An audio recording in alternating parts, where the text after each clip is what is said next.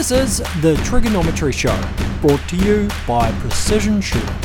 Check out psmz.info for details.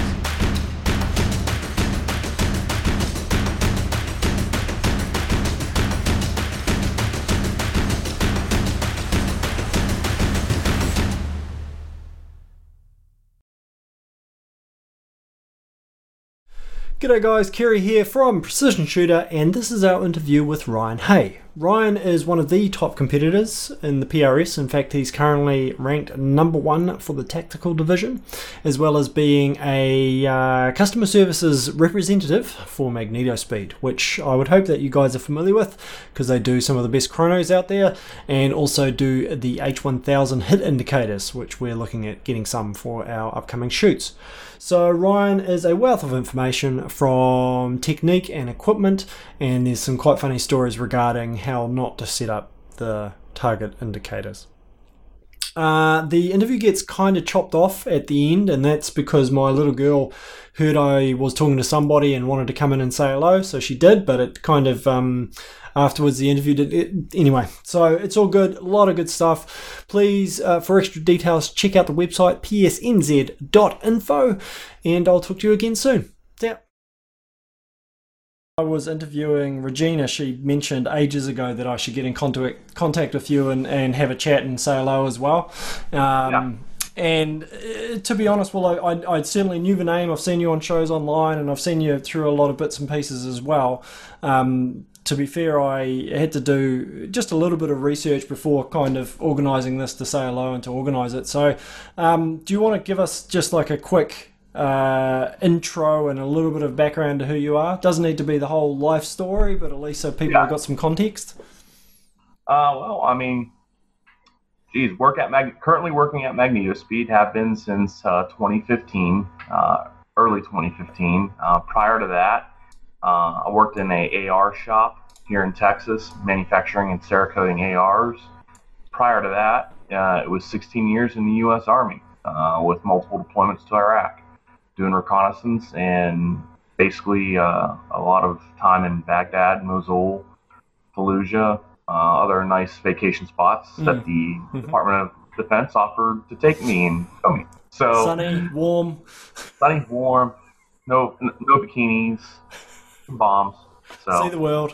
Yeah, seen the world doing that thing. So I did 16 years in the Army, and then reverse. Went through a job at an AR shop, and then now I'm MagnetoSpeed. Did my first competitions when I was in college back in 97, 98, 99, and that was all small bore and air rifle and 3-position NRA collegiate. So made it through sectionals, got a couple medals, was going to go to nationals, and then 9/11 happened. So I was starting my shooting career, and then it got paused to go into another career. And my first true PRS match was at K&M, which is now Core, down in Baker, Florida. And that was a panhandle one-day precision rifle match. That was 2012. Jim and Melissa Gilliland invited me down there because I was stationed at Fort Benning with them, and been hooked ever since. So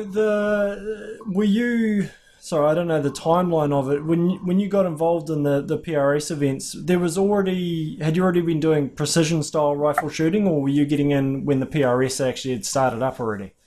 No, I was doing precision rifle shooting on the Army side, which is okay. Yeah, I mean, to preface this, I didn't go through the Fort Benning Sniper School. I was just in a slot, as we call it, a RISTA squadron, reconnaissance, surveillance, and target acquisition.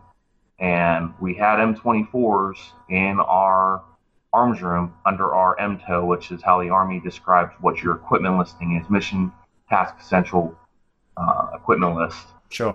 Metal, or MTO. And so we had M24s, but we didn't have anyone to shoot them. So basically got linked up with, it was 2007, 2006, 2007, Austin, Dallas, bunch of SWAT teams around Central Texas, because I was stationed at Fort Hood.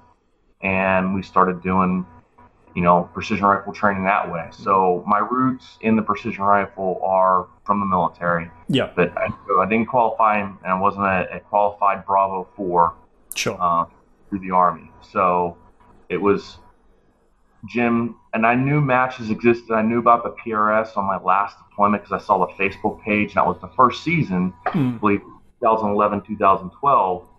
And I saw the Facebook page start up when I was, overseas. And I was like, okay, yeah. And it just slipped my mind until I got to Fort Benning. And, Jim Gilliland was like, hey, why don't you come down? Hey, bud, why don't you come down and do this match? I'm like, okay. Stock, Remington 700 tactical, basically an M24 clone. No detachable magazine, a fixed power 10 mil dot scope with a BDC dial. I mean, it's an M24 clone. Yeah. And I was shocked.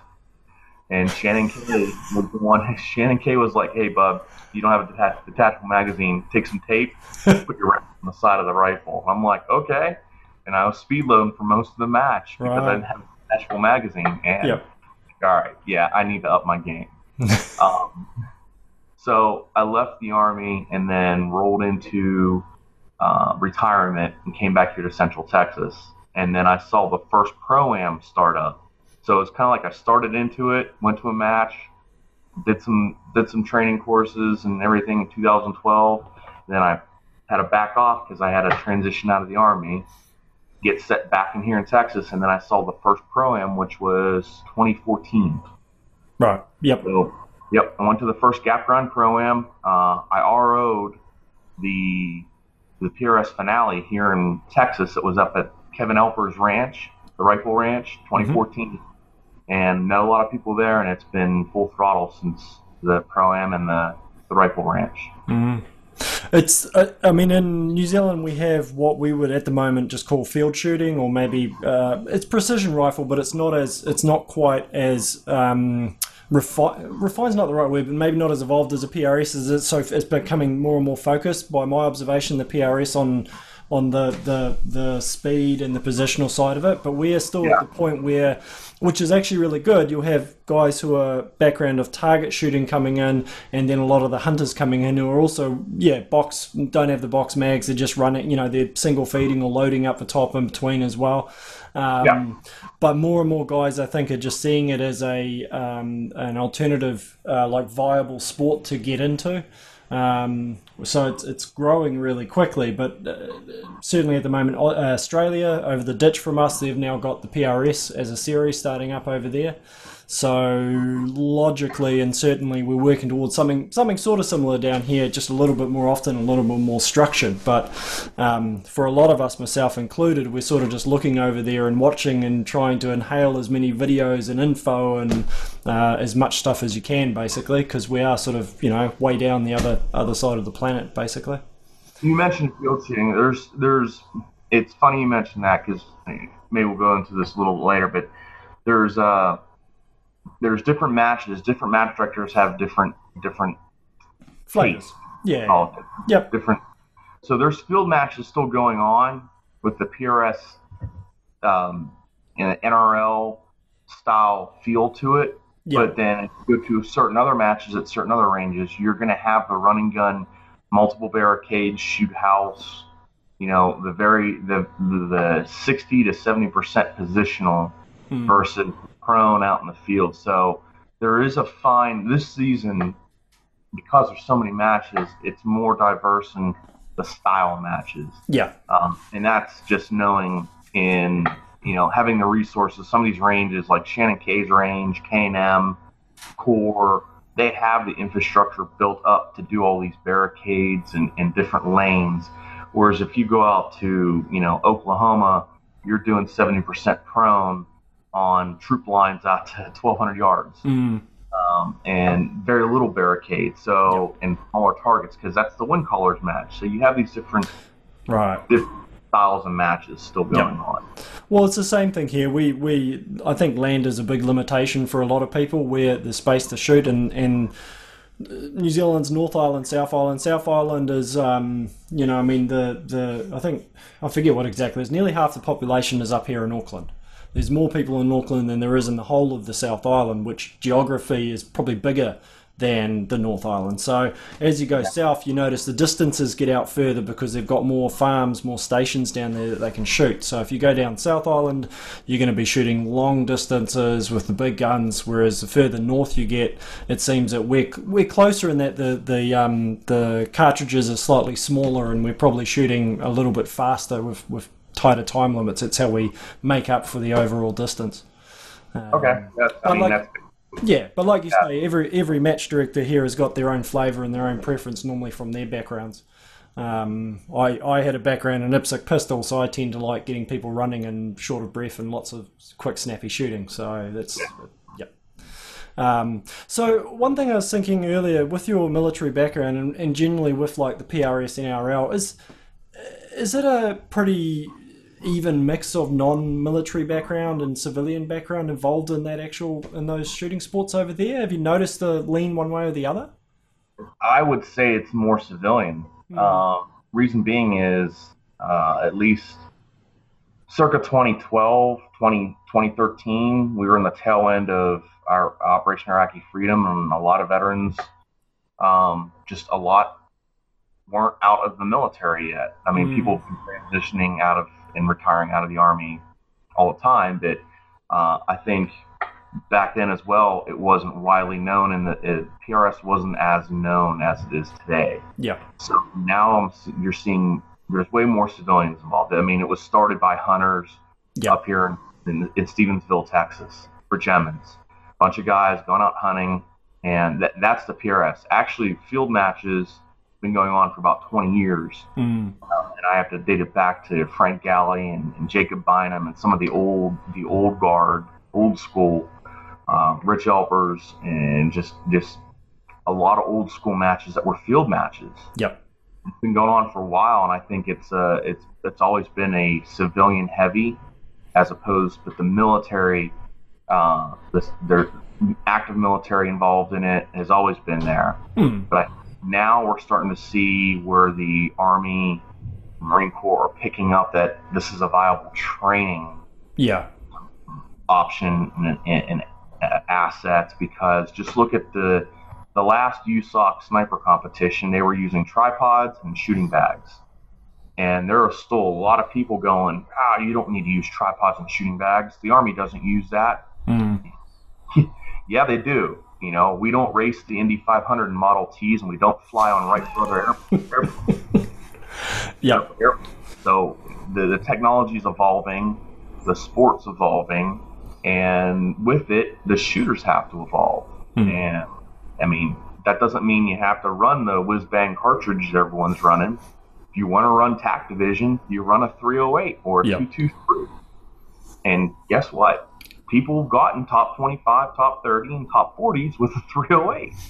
So it depends on, what you want to do with it. And but all the other ancillary gear, bags, shooting bags, ballistic apps, kestrels, phone apps. I mean, geez, geoballistics right here.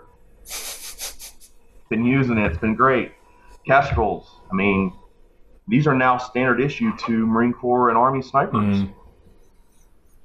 I mean, now tripods are being used in shooting bags. So I don't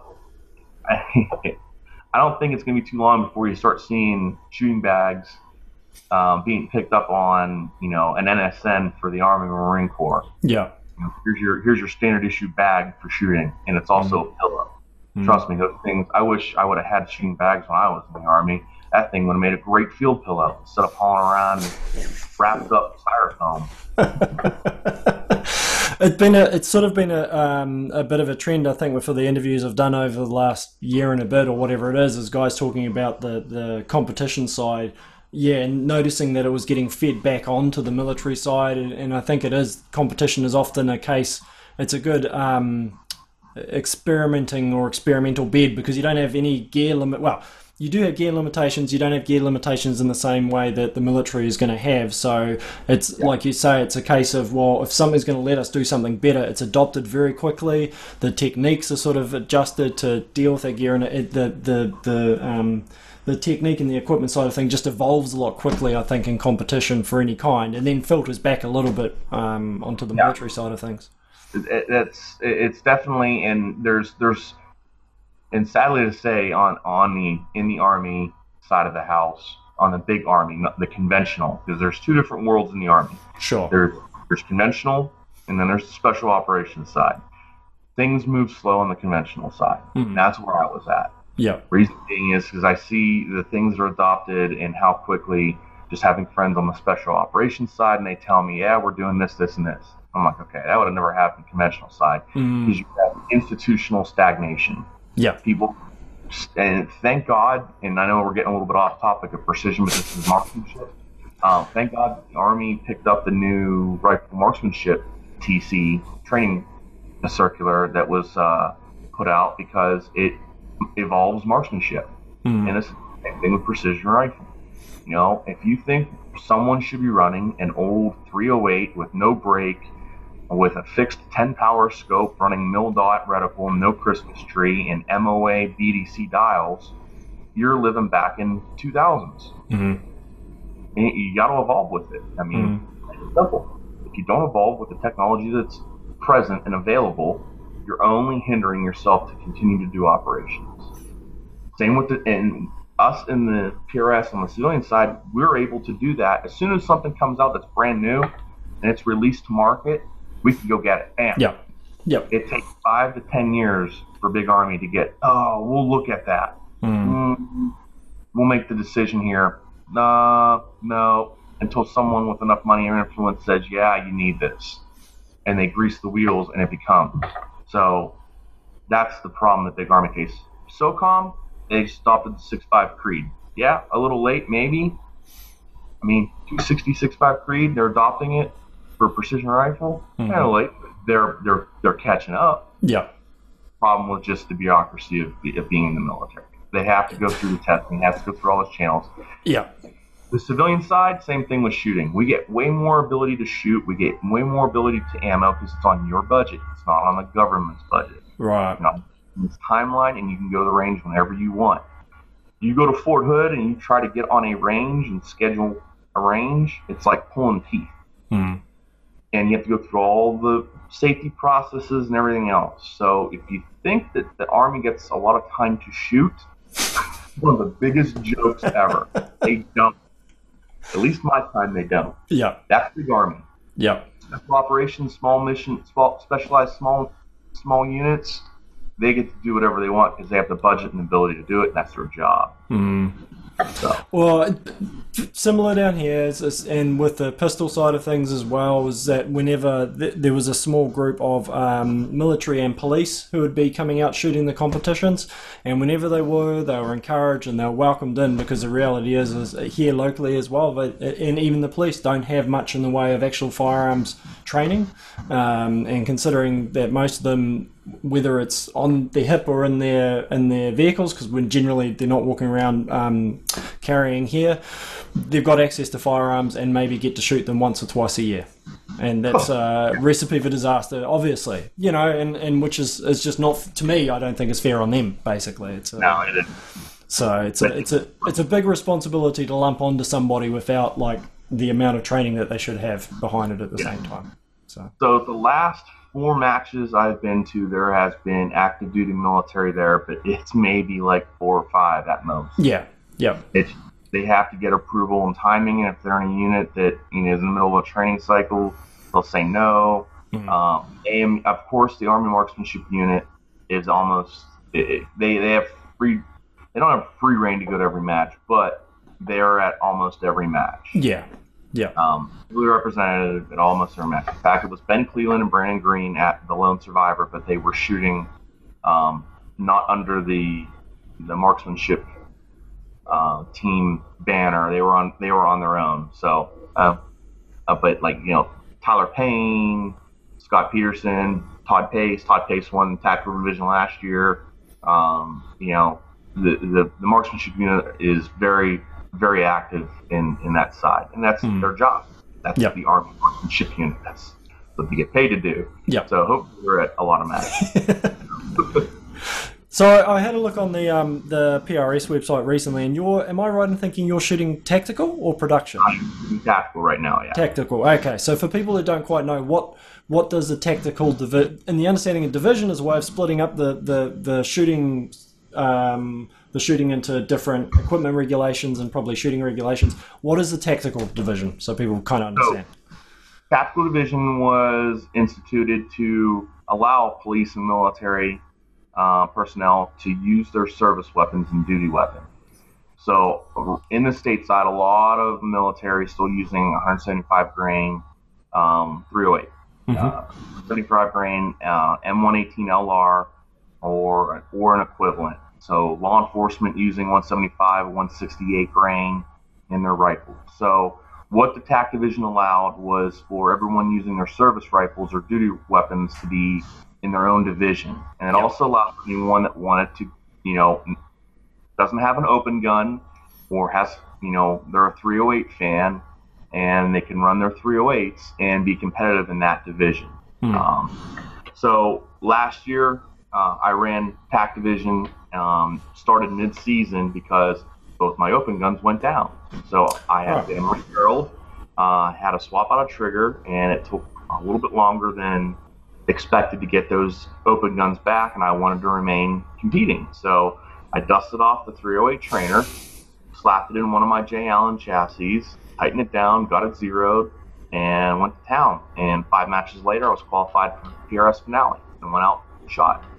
So this year, just because I was using my trainer rifle, I got another action Defiance Deviant Elite, and I said, okay, I'm going to use one of my Deviant actions, get a 308 spun up, got the barrel, went to Redbeard Gunworks down in Corpus Christi, Texas. Ryan Hundle and the whole Redbeard crew, they got a 308 spun up for me, and I'm shooting prime ammo at 2,600 feet per second. And I'm going to run TAC division until I either reach 290 points or I max out 300. And once that's done, going back to open. Right. So, because what were you shooting in open then? Cartridge? Shooting a combination of 6 Creedmoor and 6.5 Creedmoor. Okay. I dabbled.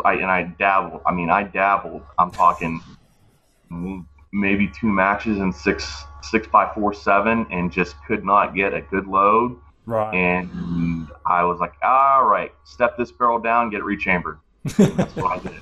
Went right back to 6 Creed. And 6.5 Creed. I mean, the ammo choices now, plus I'm running prime ammo.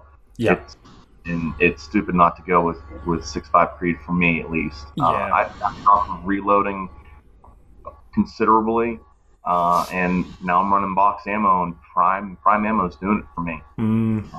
We're yet to see, we don't have prime down here in New Zealand. I don't know if we ever will. It might just market size just might not quite work for it. We've got certainly some of the better ammo now turning up, but it's still, I think, the realm to really get the most out of it. We still are having to reload for a lot of things down here. You can get 6.5 Creed match ammo. I've been shooting, playing with one of the TAC A1s and just got the Hornady match to do it. But yeah, I think it may do if we get more field shooting. Certainly 6.5s are taken off here as much as they are over there. So it's happening. Guys are switching over from what their old calibers were to the smaller side of things. So yeah, it'll be, I don't know, I think we're a couple of years behind maybe where you are. It'd be nice to see something like Prime come down here, maybe. Let me talk to the powers that be at Prime. So I have a direct phone number. So yeah. Somebody. I know the CEO and I know the director of business operations. Yeah. In fact, their director of business operations right now is shooting the Masterpiece Arms match, along with Regina and a couple other, and Jen from Team Prime. Jim's probably back in California, relaxing. So yeah, let me ask them and see what their thoughts are, and we'll get back on that. Rewind. You asked me about TAC division. Yep. The caliber restriction, of course, is 223 and 308. You can't run anything like 223 Acme Improved or any 308s Palma or any other 30 cal deviation from 308. So it has to be 308 Winchester, and it's 223 Remington. No Acme Improved, no Palma, nothing else. Hotted up. So you're all even. It evens it out to a point. Yeah. Now you can game a little bit, and I call the reloading game, because you can sit there and make your secret sauce hyper fast 308 round running, 175 grain Sierra Match King, and try to push it 2,800 feet per second and hope you don't get chronographed. Right. 2,800 feet per second is the speed limit. Yep. So if you want to push up to 2,750, 2,780, by all means you can do it. It's still a 30 cal bullet. So you're still catching the wind the same as some other people. Maybe a 2-3 difference. 223, same thing. Guys have, I think it's a 77 grain restriction, 78 grain restriction on the bullet. You can't pass 2,800 feet per second. So, actually, 223, same speed. 2,800 is the baseline for 308. I'd have to look at the 223. Sure. Mostly everyone in TAC Division is running the 308. Now, when I say the bullet, the projectile restriction, people can go 155 grain, but the intent is 168, 175. But 177, or if someone runs a 155 grain, and that's up for PRS to say yes or no, but as the instructions read, as the rules read, nothing over 178 grain. So Juggernaut, 185, not allowed. Yep. But if someone wants to run a 168 out of a 30-inch barrel, sure, run it.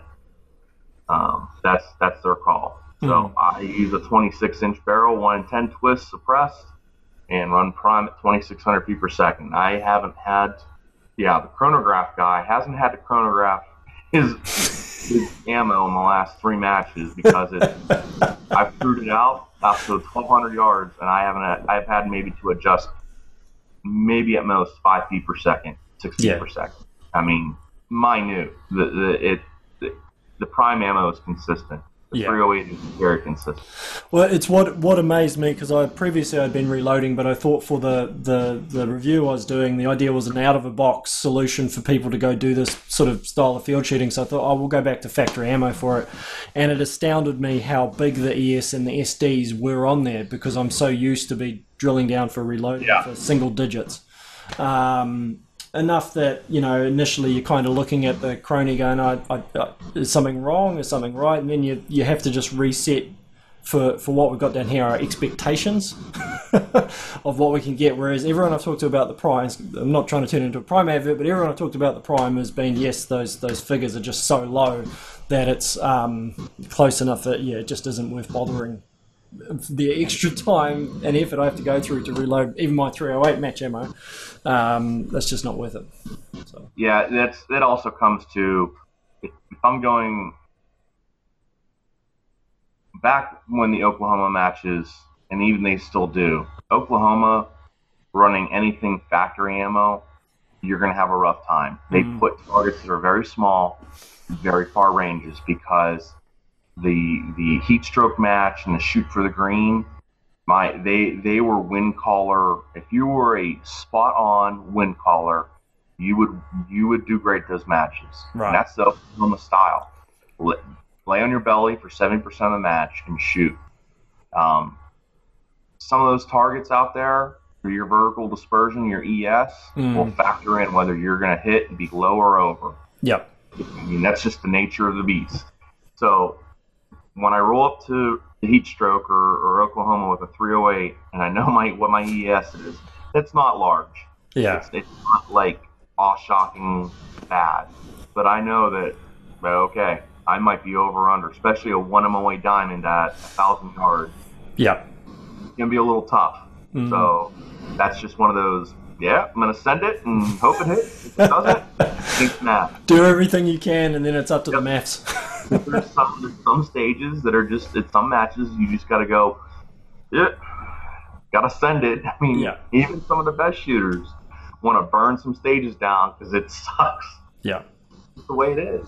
I did an article recently comparing, and just using, it was cold ball. They got the error budget in there, and just showing it to what distance with what target size, where does that ES actually become an issue, and then relating that back to, so if you're shooting a comp like some of ours, we've still got decent sized targets because we're not we don't have as many competitions, so there's no point putting these tiny targets out all the way, because then over half the field won't actually hit anything, and no one has as much fun as they need to. So we're sort of early where we want lots of people hitting targets, enjoying it, maybe one or two that's a stretch. People But want to hit targets and enjoy themselves. yeah, that's it. It's not 50% hit ratio for the top shooter kind of like demoralizes the rest of the crowd, but it's a great gut check.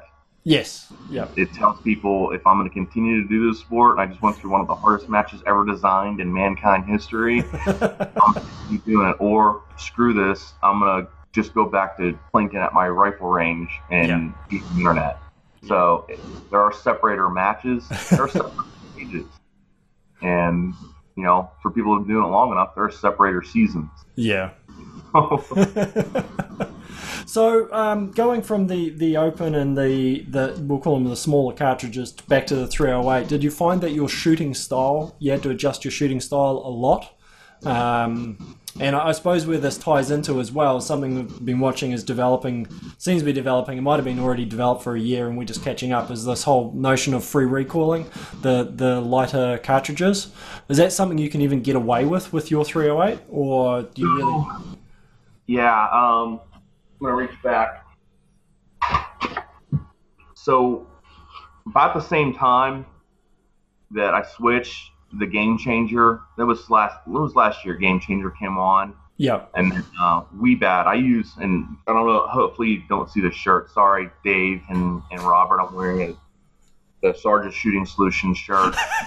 It's a Mac shirt, I got it. But I do run WeBat, so I'm sponsored by WeBat. Sure. So their mini fortune cookie, which is basically a smaller version of their fortune cookie, which is their version, and I'm not to say it's their version of the Game Changer. It's their take on a barricade bag. Yeah. Love it. Yep. Because Latin's out. They're a Texas company. I got a lot of love for Armageddon gear too. I use a lot of their products as well. But Dave and Robert are close to me, and I give them as much support as they've given me. Runners. So I found out that free recoil with 308, not so much. I tried it. So basically for me, and it's to talk about this is subjective because everyone's shooting style is different. Yeah. Everyone runs their gun different. It's a combination of how their gun's set up, their rifle's set up, their optics, what bags they're using, their body style, and just a lot of variables. So one method will not work for someone else. So that's a big thing of finding out. For me, I found out that getting the rifle level and having as much as me off of the gun was helpful, but not all off the gun. So I don't do free recoil. Sure. Basically, I have less pressure that I put my cheek on the stock. I got this beard. As soon as this beard, the fuzzy, touches the cheek weld, I know I'm good. Yeah. I don't press against the cheek weld because, especially after running gun stage, heart rate goes up, my heart moves, and that reticle starts going boom, boom, boom. Right. And I gotta be off the rifle, so my head sometimes is cocked back. But that shoulder, that J. Allen I have, where's my J. Allen? I have a J. Allen here somewhere. Yep. J. Allen chassis. So this basically is just barely touching inside of my shoulder blade. Sure. Just like, and that controls the recoil. So this sits flat on the bag. And I know this doesn't have my 6.5 is coming back from the gunsmith this week, so but it sits, and when it's balanced, when the barrel's in there and everything's on, this rifle can sit right in here with the magazine pressed against, and it's flat. Yep. So all I have to do is adjust elevation and push the wind hold, and that rifle stays on target. Mm-hmm.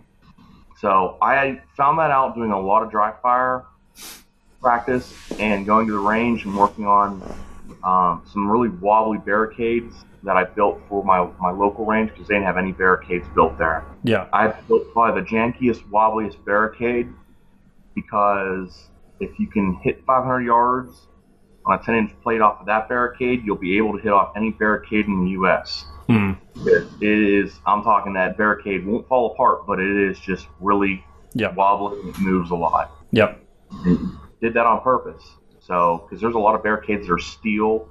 Lone Survivor has barricades that they, Dave Ferguson and Prentice Wing put in barricades that are steel, welded steel. Like, they're not moving. Yeah. So, that's awesome. Your rifle can just rest against there. And if you want to do free recoil, it's great. Paul Reed has done many videos with his stock folded on his KRG, and he sits there and just pulls the trigger and goes, on you, mate. Impact. Like, wow, that's with a 6-dasher. Yeah. Little to no recoil. You can't do that with the 308. That barrel would go. Yeah. So, the heavier the rifle, also, I run in, you're going to think this is crazy, 23-pound rifle loaded. That is a PRS. That is a J. Allen with a Gen 2 with a Defiance action, an M40 or M24 contour barrel, a suppressor on the end, bipod, Arca rail, full magazine, and that's it. It's almost 20. Yeah, I'd say it's 22.5 last time I weighed. So that 308, that rifle absorbs a lot of the recoil itself. Yeah. That's why I love the heavier chassis and I go with a heavier setup. It's not a pack gun. It's not. I wouldn't. It's why I do not do some of the competition dynamics matches that are hike 5 miles. I'm not quite back in shape to do that.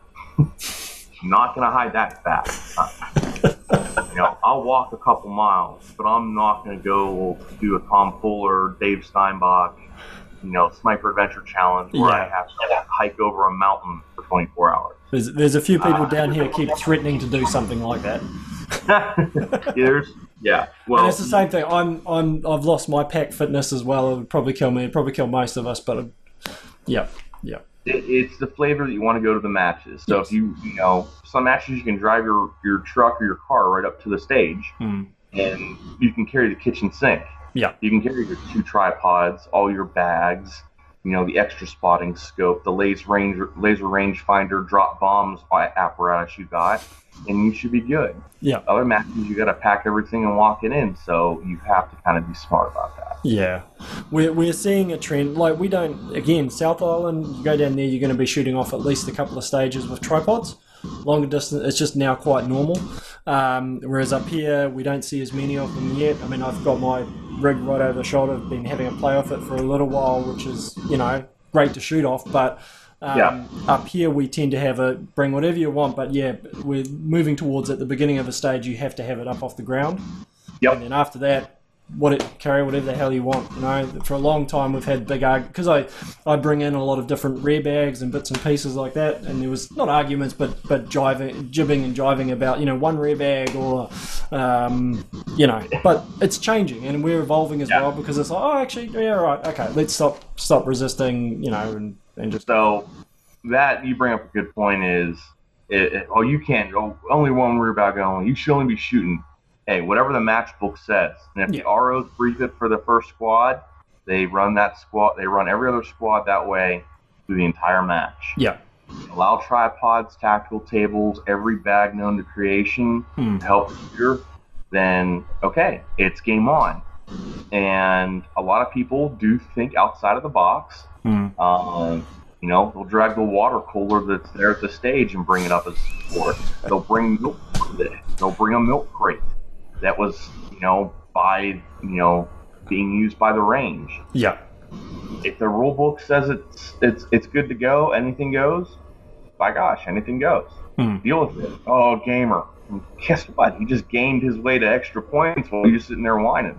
Yep. So, and there was a period where when I was first getting into it, I was like, oh, that's all gaming, that's gaming. Now I'm like, what can we do? What are we allowed to do? And I go to the ROs to a stage. And the first questions I ask after the stage brief is, okay, what gear is restricted? What's not allowed? What can we do? What can't? The second question is, where's everyone missing at? What's the pattern of everyone missing at that stage? I want to know where they're missing, because if everyone's going high and right, that means I need to push more left and drop. Yep. And you can look at the back of the berm, or you can ask the ROs that, hey, where's everyone missing? Oh, they're all over the place. Well, then, okay. But if you see that line of dirt that's just out, that's high and right of every target, you're like, everyone's going high and right. There's something going on. Yeah, there's something. It's talking to me here. Something I should pick up on. I picked that one up from Jim C. Thank you, Jim, because it got me extra points the last 2 matches. Bugging the ROs. Where's everyone missing at? Where's everyone missing at? Win. Okay, cool. It's something we've had recently, and we've had it last shoot we did is I think, because there's not so many competitions, because it's a little bit younger. At one end we have the guys who are there for a fun day, and they're very pushing the practical, how do I apply this to my hunting side of things, and then you've got the other guys who are happily gaming and looking for any advantage in playing it. And it's interesting because I see both, because coming from IPSC pistol, it's the same thing. We'll game anything, any way we can do it quicker. That's part of the game. Are you, and it might be a thing that it's match dependent as well, but generally, are you seeing that the PRS and the NRL, similar things, are moving towards more and more of that gaming side of it and less of the practical side? Or is that still more of a match director intent behind it? It's the match director. Is the match director's intent in the match book will dictate the match. So if a match director puts this stage as anything goes, then it's anything goes. But if the match director, and Jacob Bynum's known for this, Jacob Bynum's been running matches for a very long time at Rifles Only. There was many matches that were one bag and sling only. No tripods, nothing else. One bag, a sling only. That's it. Yep. And, you used one bag or a sling, and that was it for the whole match. And even some stages are sling only or nothing. Yeah. So, and I remember doing a stage at Kevin Elper's ranch, at the Rifle Ranch, where it was no bags and you had to shoot prone. So how do you do that? I had to bust out the Hawkins position. I had to get my fist up there, and luckily, because it didn't say it in the match book, when the ROs allowed it, I could put a shooting glove on, a big Creedmoor shooting glove, make a fist, and now I had Hawkins position. Right. Yep. If for those unfamiliar with the Hawkins position, it's getting the buttstock of the rifle into the ground and using your fist as forward support and squeezing it or lowering it. And basically the rifle stock, the buttstock's in the ground, and that's how it's, if you can get it on your shoulder, great, but that's what's absorbing the recoil. And you're squeezing the fist to get the elevation on the front support. And that's Hawkins. You're getting low to the ground on that. I remember that stage. I was 2015. And that was how it was set up. So I think the PRS, now with all the matches going on, you have a wide array of different style of matches, field matches, the run and gun matches. So you get a good mix. Yeah. But match director dictates. Yeah. If you've been shooting long enough, and some of these match directors, their style. Yeah. Going into an Oklahoma match, it's going to be troop line. Yep. Long distances, small targets, lots of wind. You can go to K&M, it's going to be a lot of barricades, a lot of movement, a lot of dynamic thinking on how am I going to, go from this obstacle to this barricade, and how is my bipod going to be set, or what bags am I going to use? You go to core, it's kind of the same thing. They're kind of set up the same. You go up to I'm going to Spear Point. I've never been to Spear Point Ranch next weekend. First time there. So I'm kind of like, it's wide open. Yeah. Maybe some barricades there. Cool. It's going to be an open range type match. If you go to here to, I already mentioned rifles only, but if you go to Lone Survivor, you're dealing with a good mix. And you also have sometimes difficult wind patterns there. So it's just knowing the match directors and their style. So, talking more about the bags, it's something I've sort of gone through, and it's a personal question. I'm just trying to figure this out myself. Is that originally when there was like the rectangular rear bag and there was a squeezy rear bag, and that were the only options, and I brought them in from the States, and I think I had a tab and the THLR. So I went from that, and then over time you started getting these options of the lightweight rear bags. So Short Action Precision, I think Armageddon do them. I think they all probably have their options. But I'm finding myself now wanting to go back to a heavier rear bag rather than a lightweight. Now, do you have a preference? Have you sort of found there's a difference on it? I'm just finding a lightweight, I find my it's like slipping on it, basically. Two bags that in the last, at least this season, two bags that I've used 90% of the time have been the mini fortune cookie, or a rear bag and barricade bag and everything else in between, and occasionally a pump pillow, which on a bandolier that I put underneath. And so if I'm going into a kneeling position, it's already right here and I'm down on it. So this serves as a rear bag and a barricade bag, and I can throw it sideways, either left or right, upside down, or on the actual barricade. And this right here, that my 308 sits on and doesn't move. So I think there was a couple of matches back in 2015, and I had like 5 bags.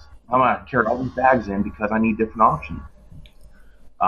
Matt Rousseau just put a post up on Instagram, and he's like, 2 bags, a rear bag like the fortune cookie, I think he has something similar, and then a pump pillow. That's it. That's it. Well, it was a conversation, something I was talking to with Todd Hodnett recently, and it was actually talking about other electronic gear and all this other stuff that we add in and add and add and add and add, and then you seem to get this point where you then go, okay, let's just strip a lot of that back away and get back to the Kestrel on the range and it seems to be for me at the moment, yes, similar to yourself. It's just getting to the point that I've got a game changer, but playing with that also on the rear as well, because it does a great job of both. Why carry 2 separate bags for it? It's just another thing to leave behind. I was carrying 4 or 5 bags, a small little grippy bag, game changer before I got linked up with Weebad, and then now I'm carrying the fortune cookie and that. I mean, the tack pad, the pump pillow, the berry bag. You have all the options, and that's where you have to find out what works. And it took some time to find out what works for me. And so those two bags. That's it. Now on the electronics side of the house, you bring up a good point. I run geoballistics because it allows me to go into the electronics side of the house. I can put my whole, and this is competition centric. My whole stage in the app, from start to finish, all the targets in the order that I'm going to shoot them in, and have all the data right there. So you input it in, and it's there. Now, I do use the Kestrel because you can Bluetooth link the Kestrel to the app. And this can give you the data, or you can use the little weather meter. But I already have the Kestrel. So in case this goes down, now I have a backup. If this goes down, I have pre-printed out DA charts for my rifle for DA 500, 1,000, 1,500, 2,000, and onward, depending on where I'm at. So now I have 1, 2, 3 backups. And if it gets really bad, and people have already laughed at me because I pulled them there.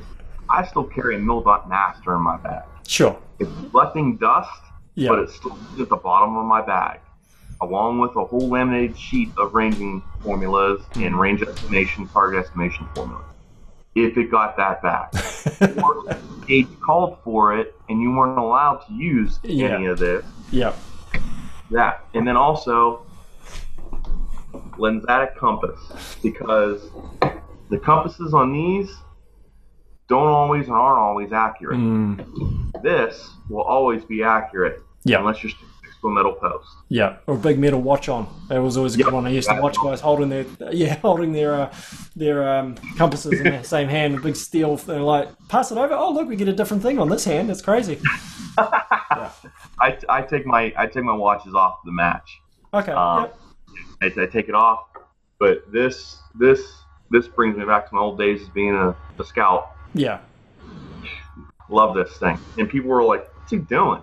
I'm like, taking an azimuth because your phone's probably about 20 degrees off. Yeah. And your Kestrel's probably about 15. Even though I did the update, there's still deviation sometimes. Even when I compass calibrate, it's still a little bit of deviation. And maybe I'm focused too much on that. I should just go and shoot, because there's people winning matches just with the Kestrel. But I think it's an interesting thing. Like, I know a guy who's reloading and he's cutting kernels, you know, and the reality is that for the distance and everything, it probably, you could do the maths, it probably doesn't make a difference. But when he gets out there and puts that ammo into his firearm, he knows that that's not a variable, and he does it over everything. I mean, it's not just like that's his one thing, and he's a very good shooter because he's removed every single variable until it's just him, and that's sort of almost his work up towards it, you know. He just has to get rid of those other things, whereas other people would just be like, for me, I'm just like, I know how close I need it to be, and it's nowhere near cutting a kernel of powder in half. But I'm comfortable with that, so I don't have in the back of my head, maybe I should have cut that kernel in half. I don't think maybe Jake Vibert does that, and he just doesn't want to tell anyone. But so I'm sure some guys do. But so going back to your geoballistics on the phone. Yeah. So with essentially your range card, when that's done out of that, are you then working off that, or are you transferring it over to like a wrist coach or there you go. Okay. Yep. Business card. Actually, I got these from Joe Baker from Geoballistics this past weekend. Yeah. And I put these. I fill these out with the data with a bracket wind call of 2 miles per hour. So if it's a 14 to 16 mile per hour wind, I'll put 2 wind calls.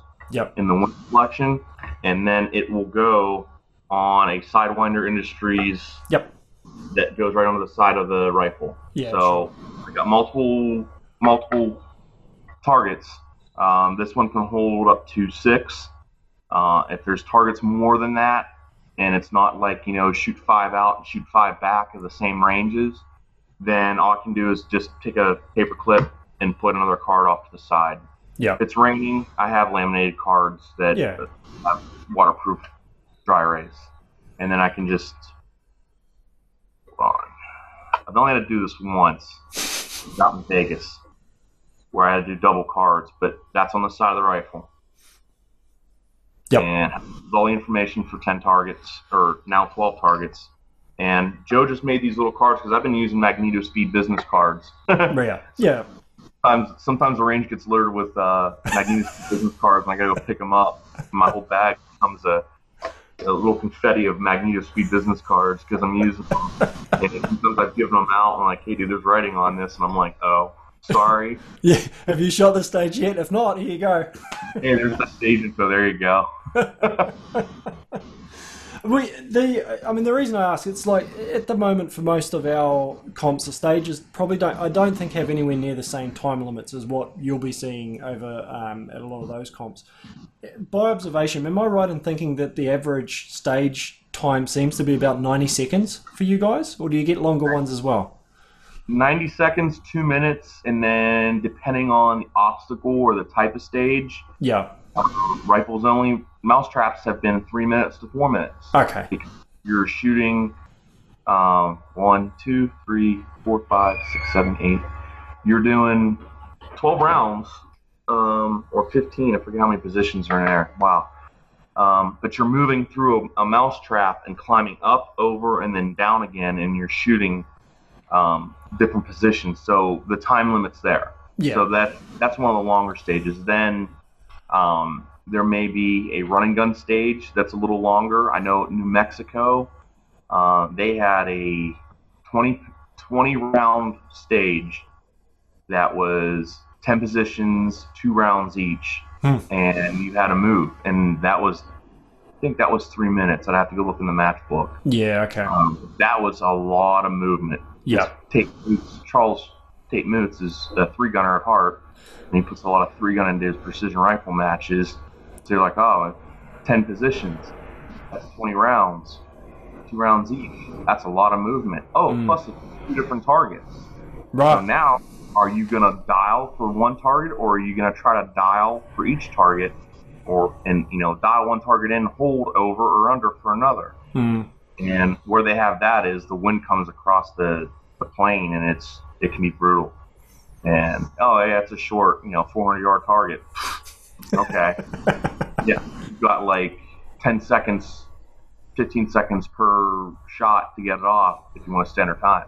Yeah. So now you have to be dynamic on how many bags am I going to take up? Am I going to take up all these other bags, or am I going to run this naked and go, rifle on the barricade and go for it? So and they didn't do New Mexico this year. But I would say 90 seconds. Now, Jordy Richardson did the Bushnell Lone Star. Day 1 was 2-minute stages. Day 2 was 90-second stages. Okay. So it was the same stage. You had day 1 and day 2 were same stages. Right. Same fire, but the time changed. So people took their time. Day 1, nice, 2 minutes, you get 8 rounds off. Day 2, 90 seconds. Some people were timing out because they weren't quick. Yep. So hadn't switched over to Yeah. Well, it's something I've noticed, the first time guys come along to a competition, they've never been on the clock before. Again, I consider myself lucky. In my background, we had IPSC, everything's got a timer. You don't time stages, but everything's on a time. It's including everything. Whereas other guys, you realise how slow some people actually shoot because they're not used to it. They've got all the time in the world of sorting everything out. Or the flip side is you give them 90 seconds and they get everything done in 20 seconds, and they should have taken 90 seconds. Yeah, 90 seconds. Yeah. So brings up a good point. Paul Reed, I went and trained and got some training done with him, and he instilled some good thought process into me on getting down on your first position and finding the target and getting your first round off. Your stage is 90 seconds. You should be getting your first round off within 15 seconds. That's finding the target. You should already have it dialed in. And this goes to pre-fire. If you know your first target's 400 yards. Let's say, for example, PRS Skills Stage 2. 400-yard, 10-inch circle. You have 8 rounds, and it's 2 rounds per position. You have 90 seconds. How I normally do that stage is I go straight to the far left kneeling, because that's a more stable position for me, and to get my wind call. If I know if I'm missing left or right, I can see my wind call and adjust off from that more stable position. Right. Then I go to the standing and I work left to right, top, then back down again. And it's been pretty good for me. I'm usually an 80% hit ratio on that now that I've gotten the right bag and the right setup and my rifle's balanced. But he was get on the target, 15 seconds. First 2 rounds, get up, next 2 rounds, and you should be complete with that in 70 to 80 seconds with 10 seconds to spare. Now, problem is people rush through it. Or they start shooting and they shoot the same spot over and over and over and over again. They don't make any correction. And this is another person that I see him a lot at matches, and I love the guy. He's a grandfather to a lot of us, Rick Reeves. And he'll look at you and go, well, it didn't work the first time, you better change it. If you don't, because it didn't work the first time, you got to change something. Yeah. So make a wind call correction. If you don't see impact, or the ground's swallowing up your impact, you didn't hit the target, change something. Yep. So just one thing I think, not to clarify, but I think for people listening, there's something you just said which was just quite interesting. I think is a good approach. Is that my understanding? You said basically you're going for the most stable position first, because that's going to give you potentially the best information. That as you get less stable, that information is still going to carry through. Whereas the opposite, then the thinking would be as if you go for an unstable position first. And I guess people justify it because they figure they might have more time to do it, and then the easy ones will be easy. But your wind call, your adjustments, or anything like that are compounded by the fact that you're not stable as well. Yeah. Okay. When I approach a stage, and I think a lot of people do the same thing. They approach a stage, and there's multiple positions. I'm looking for the most stable position first. And if that is a kneeling position off of a barricade, I'm going to go the kneeling position first. Sure. Now, there are some stages that I like, and gravity sucks. Come on, it pulls us down. No matter how big, small, how light your rifle is. Yeah. There's some people that start on some stages, especially ladder stages. You'll start at the top and you work your way down, if the stage allows that. Some stages you have to, because the matchbook says you will start at the bottom rung and work your way up. Sure. That's great. You're starting at the bottom, you could possibly get in the prone with a big bag. And you can get a more stable position and get a better wind call. Or you can see where you're impacting on the target to make a correction to see center mass. And that's something I paid attention to, especially with 308, since it rocks those targets a little better. Is my target swinging on impact? Is it going this way, or is it swinging this way? Am I edging it, or am I hitting it center? If it's shimmy, I know I hit it center. If I hit an edge, that edge is going that way or that way, and I need to make a correction because I might be off the next shot. Yeah. So I do go for the most stable position first. And if that is a prone position with the bigger pump pillow because the barricade dictates it, great. If that is a kneeling position with a bag on a skill stage, I'm going to go for it because I am trying to get my wind call down, especially with the 308. Now, guys running the 6mm and the dashers and the BRs, they have less recoil. They can stay on the glass better. They can control the rifle better. And that comes with dry fire and experience and training. But, I got behind a 6 Creedmoor that our company owns during one of our range shoot days, and I was like, I am missing this. I forgot what a 6mm recoil was like. Yep. Oh my gosh.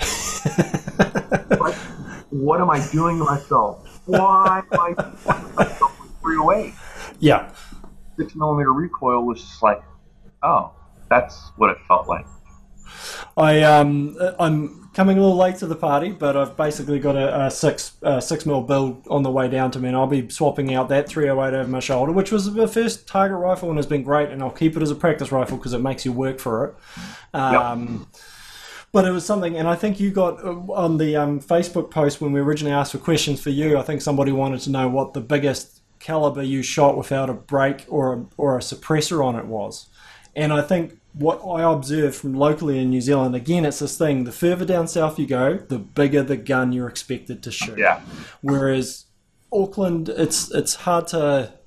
Again, I had to explain this to Todd. Auckland. So we're in Auckland. It's the biggest. It's the most urban or metro part of it.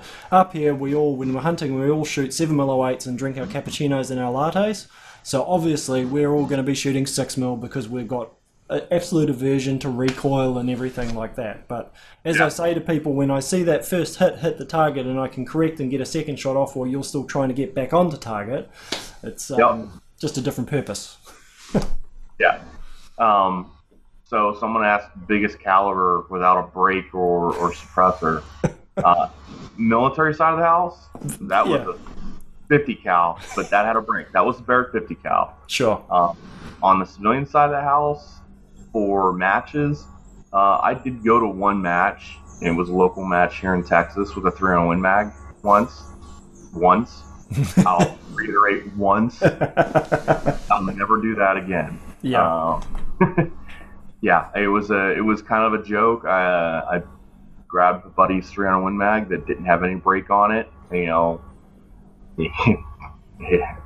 Yeah, never Well, again. no, but we have, so like I said earlier in the piece, we have a lot of hunters who will come along maybe to their first competition, and they've got their long range hunting rig, which is probably a 7mm or a 300 Win Mag or something like that, carbon through the whole thing, super lightweight, and then they're just trying to handle the recoil for the rest of the day. And it's like, well, the gun was built for one, maybe two shots, and now you're trying to do a string of up to 10 shots through it in a time limit. It's just built for something different. Yeah, and I mean, that happens here. Hey, it happens here in the States all the time. Hey, you see the post, I'm coming to my first match, I'm bringing my hunting rifle. Okay, great. Get squatted with people that have shot before, and they're going to help you out. And that's great about the club matches, is because you're allowed to give people win calls, you're allowed to coach them. There's sometimes we have them called squad moms or dads that, hey man, this is my win call for this. You probably need to do this because you're running a 308 or a 30 cal or a 7mm. But most of the times, before anyone even, now that the 6.5 Creedmoor is really taken off here, most of the times people are like, I'm just going to go get a Ruger precision rifle, slap my scope on, and I'll see you out there. Cool. Yeah. So, I will say the NRL match they had up at Frontline Defense, I think it was the first match of their season, 300 Win Mag won it. So I'm not going to totally count out saying, hey, stop shooting your 300 Win Mag. But on the flip side of that, the Marine Corps shooting team did come down to rifles only, and they ran their 300 Win Mags, and they got an eye-opener. They were shooting barricades and positions that aren't just conducive for a heavy recoiling weapon. Yeah. Well, that's exactly it. I shot a comp down in the South Island last year, I think it was. I should have had a bigger gun because a lot of it was long distance, a lot of prone, quite stable shooting, but the distances were further out. Whereas coming up and, like you said, having to shoot at barricades or these oddball positions, it wouldn't have been comfortable if I had a bigger cartridge up here. So it's all horses for courses, I think. Also, a little different we have in New Zealand, for example, is that I can walk into a gun store and buy a suppressor over the counter without even having a firearms license. So every gun will have, certainly every hunting gun, or should do, or every hunting gun, every comp gun, or everything will have a suppressor. And it's like I've got a brake.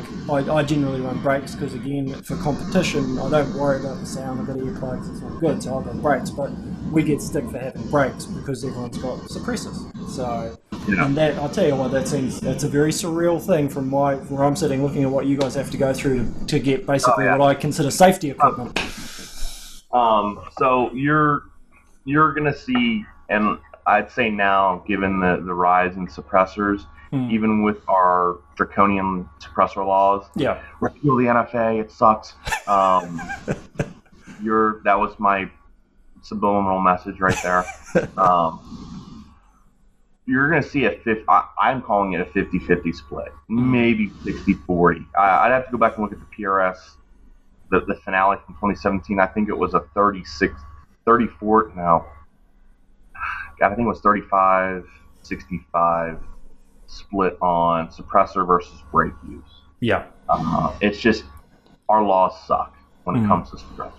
I think it's stupid. Not to get too much on the political side, I think that at least on the suppressors, needs to be repealed. There hasn't been a suppressor used in a major crime in decades, and even then, it's one. It's just a way of taxing the people, and it sucks because at matches, it's great when you have a whole squad of people suppressed. The ROs can take their earphones and their headphones off, their earphones off, and they can talk. They don't have to yell, and it makes things so much more civil. And then you get someone in the squad that has a brake that's like, it's a 6.5 or it's a 308, and the brake just sounds like a thunder cannon going off right next to you. Yep. And I'm not saying brakes are bad. I mean, I shot a brake on my 6 Creed for quite a long time before I went to full suppressors. And, some people will argue that, you can handle the recoil better. The physics are there that most brakes, just brakes, are better or mitigating recoil. But others will say, oh yeah, suppressor, keeps the sound down, keeps the recoil pulse and the loud sound that makes me flinch down. I'm like, great. Yep. I'll be honest with you. I take my weapon off, a suppressor off, and I run the 308 or the 6.5 without a can on it, and sometimes I get flinched by the sound. I'm not used to it, and two, I'm not used to it. I've been running suppressed for the last 2 years. Yeah. So that's great. You guys can go over the counter. Wish we had that. That'd be so awesome. Oh God. We've got our own oddball laws, but that one's always been a strange one for me that I've sort of looked at. So there was something talking about like correcting and seeing your misses and stuff like that. I don't know if it was you I saw on Instagram or somebody. They posted it. They used the term putting one into the dirt, which is not actually something that I'd heard previously. So what it just got me thinking, and something I've been asking a few people recently, is that if you are in a position where because we're normally trying to spot our own misses now so we can make our own corrections. So what do you do if you get, there's vegetation or you can't see, what do you do if you can't see that miss? You can't see that miss, make some sort of adjustment. Yeah. You have to, if you put another one at the same spot, 90% of the chances you're going to put another one into that area that you can't see. Yeah. Can't see. So if it's a target that is sitting on a hill or anything, and there's a lot of brush behind it, and there's no backstop, you missed. Your best bet is to make a correction and go low. Put one into the dirt. Yeah. Putting one in the dirt. Very few ranges have that though. They usually have some kind of backstop, or you see some kind of impact on the back. But there are ranges that don't. There's some stages that, if you're high on a couple of stages at Lone Survivor, you're into some tree line and you won't get a call. Yeah. I've seen people just burn 10 rounds and nothing, because they didn't go low. So sometimes it is better to go to drop them low into the dirt, see where you're at, and then make an adjustment. Because if you put one high into a tree line or brush, unless you break a branch, kind of signature, you're SOL, man. You are shit out of luck. Yeah. Yeah. So. I had it recently shooting out it was a kilometre or just over a K, and I took a shot, didn't see anything, took another shot, and where I was shooting, it was on a road crossing sideways, a forestry road basically, dropped off both sides, had no idea what was going on behind it or forward, and same thing, part of my brain went, oh well, let's just keep shooting, I'm going to see something eventually. Yep. But then the better part of me went, I'm just wasting ammo here, and then later on, looking at it was the first time shooting at ballistics, I was way out. On what my dial-up was, so I was shooting way low, and there was no way I was going to see it, even if I aimed. Yeah, it wasn't going to happen. But yeah, like you say, a lot of guys will just sit there and continue putting more down there, hoping that something changes when nothing will. It won't.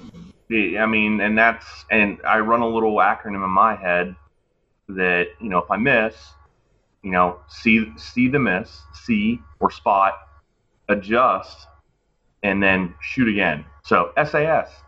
Right. Who dares win? So, spot or see the miss, adjust, make an adjustment. You got to make an adjustment. And the only time you don't make an adjustment is if you know the wind conditions are going to shift and you're going to miss again, and or whatever. But nine times out of 10, it's going to be that you need to make an adjustment. Don't keep repeating failure. You're going to get more failure. So if you keep repeating the same thing that made you miss, you're going to keep missing. So that goes into another whole long rabbit hole, is how much adjustment do you make? Do you make that promise? Some people make too much adjustment. So that comes into experience in just the rifle and your caliber. So, and knowing your reticle too. Because if you look at some targets, at some ranges, the target fills 0.5 mil and you're off by 0.3. Do you have to shift another whole 0.5 mil or a mil? No. Shift 0.3 and get back to center and send it. Yeah. It was something early on where I was working with a guy who was spotting shots for me, and I realized halfway through he was correcting me to the edge of the target, not to the center of the target. Yeah. So, Yeah, it's a good thing for communication beforehand to explain exactly what everybody's doing. Exactly. So one thing that we don't see down here, but I've seen it a lot of the builds over there at the moment. The J. Allen's being a good example. Is there seems to be rails turning up in all the chassis, all the systems. Arca rail. Yes. So you're getting a lot of really right stuff and tripods.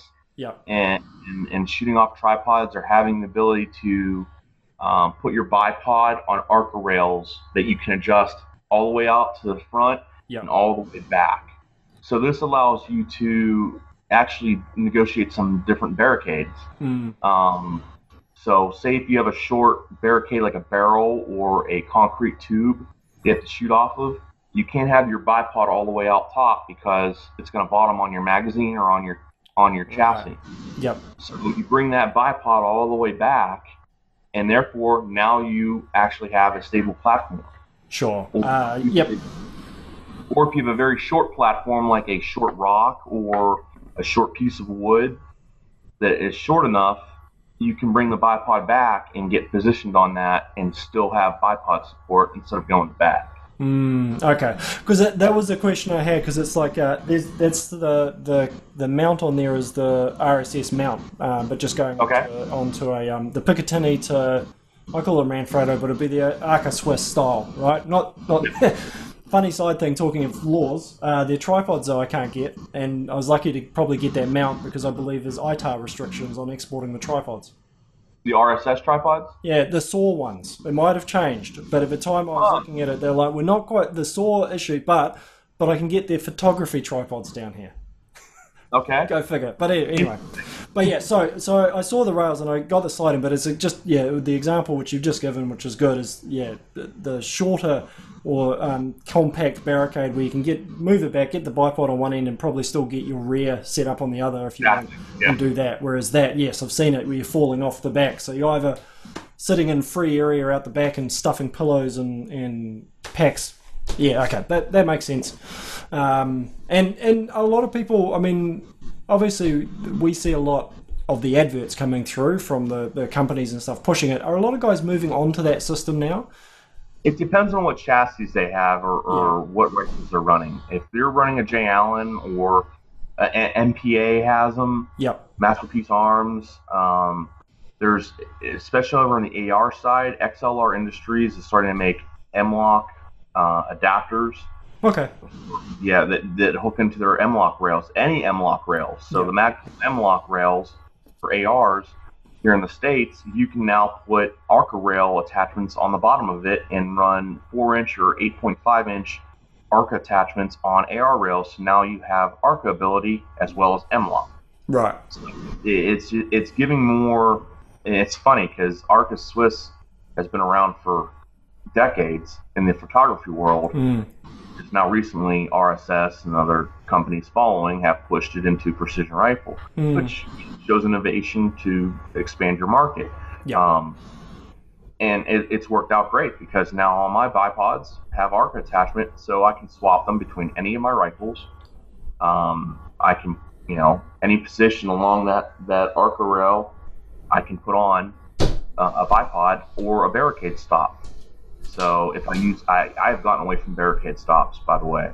I've built some homemade ones. I've used a couple in Picatinny. I used them. I've just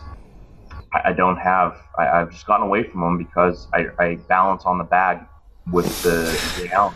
Yeah, because it seems to be two different almost philosophies when you're using a barricade stop. Because again, I mean, I've used a few, but it's really a case of, we're going to wedge it in as hard as we can onto the barricade versus the bag where we're still isolating that hard on hard. Where a barricade stop almost seems to be enforcing hard on hard. You're like actually jamming it into that hard barricade. It's pretty. You're wedging it on. Yeah.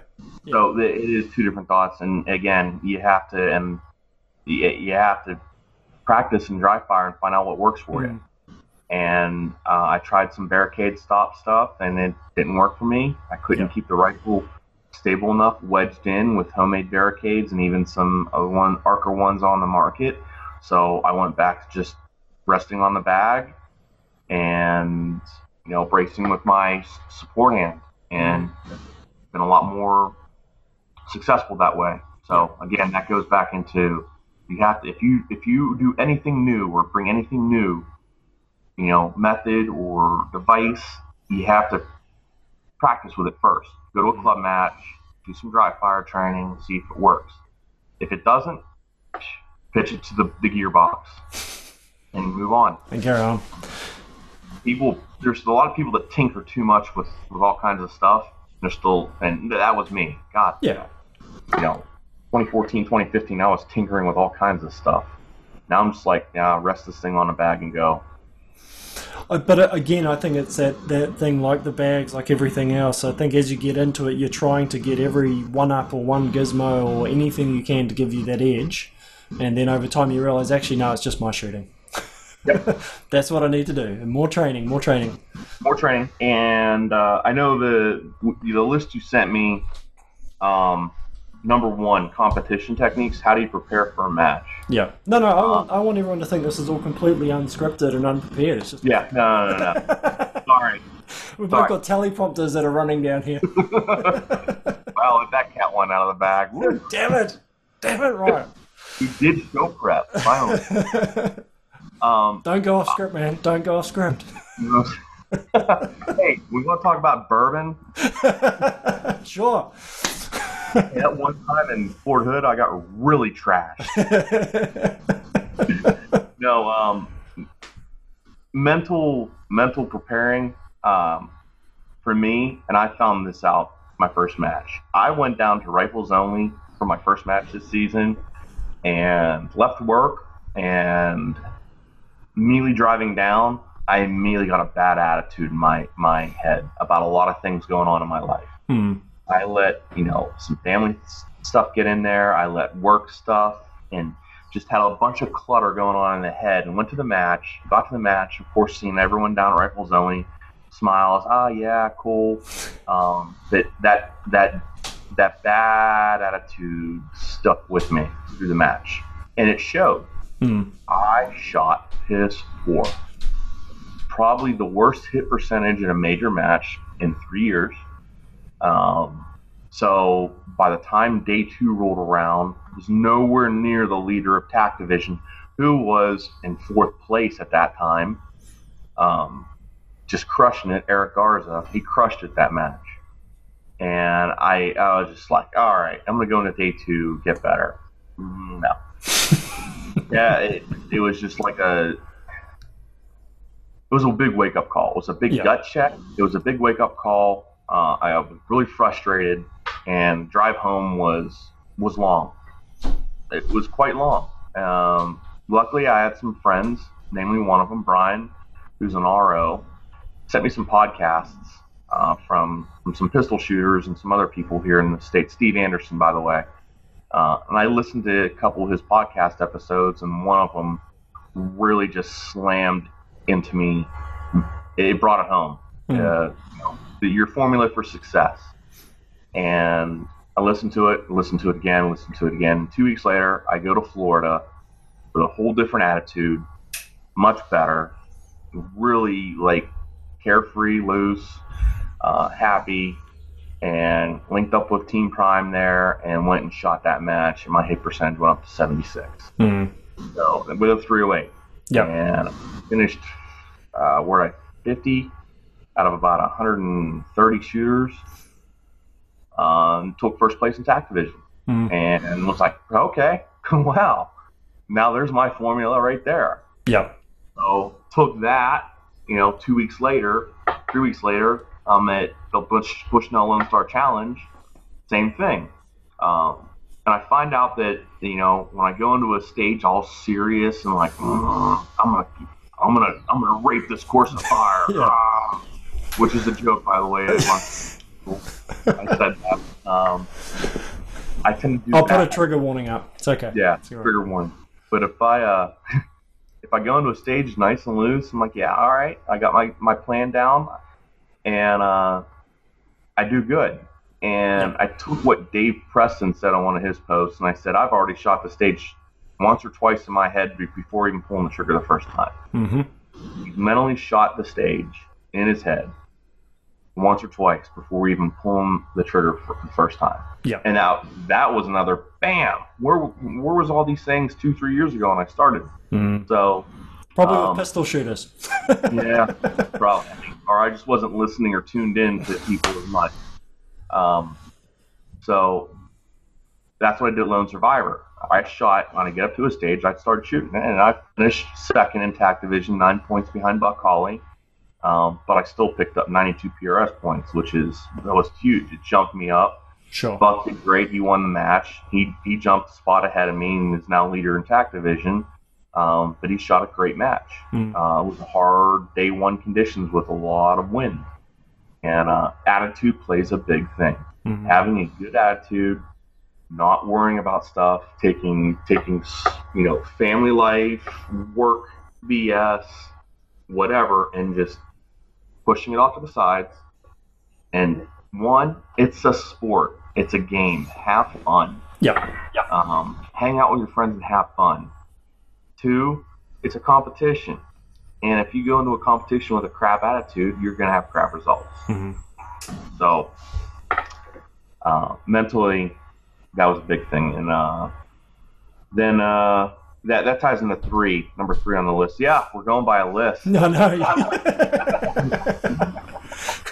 Proper focus and mental state during a match. You can't, since I'm on the phone with geoballistics, I'll still have text messages and everything pop up, and people will start tagging, or I'll have my wife call me. Very few. I said, if it's an emergency, she needs to text me about 80 times. Yeah. And put emergency 911. Because on that, I'm not answering anything.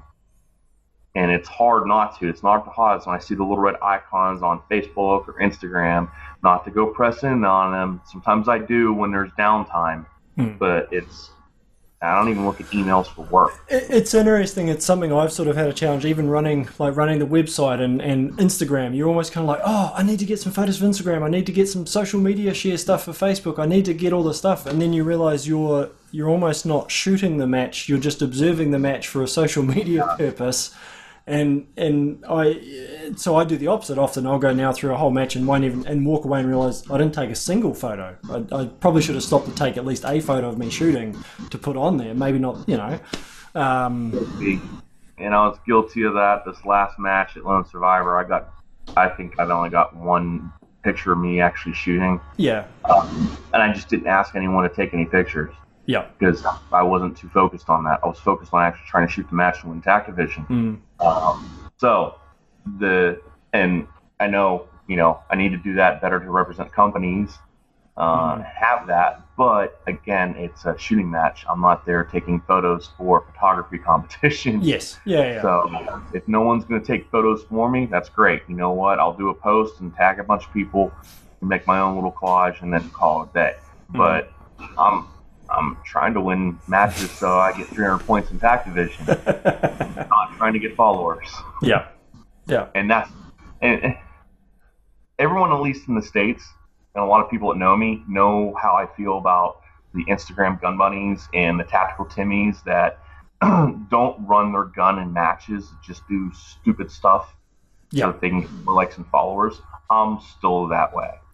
There's a lot of people, oh, hey, I'm going to show my side boob and get free stuff. Oh, that's great. I'm going to actually go out and run my gun at matches and show that I can actually shoot and have talent as opposed to just showing my ass. Yeah. Sorry. Went off on that tangent, but it's the social media influencing side of the gun business right now is it's a mess. Yeah. And it's because I don't want to go down that. No. But it becomes a focus, and it's the challenge I've had with what I've been doing is I've always wanted it to be very content and information heavy. Yeah. I'm even aware there's other people I could be interviewing and other ways I could be doing it that would get more page follows and likes and everything like that. But then I'm doing this because I want to get more information and learn and develop more. But exactly. But you end up smaller but more informed and more actually focused group of people you're working with. I think that's the difference. And slowly I've become more comfortable that those smaller groups are actually, it's easier to manage as well. That's the other thing. Yep. So, yep.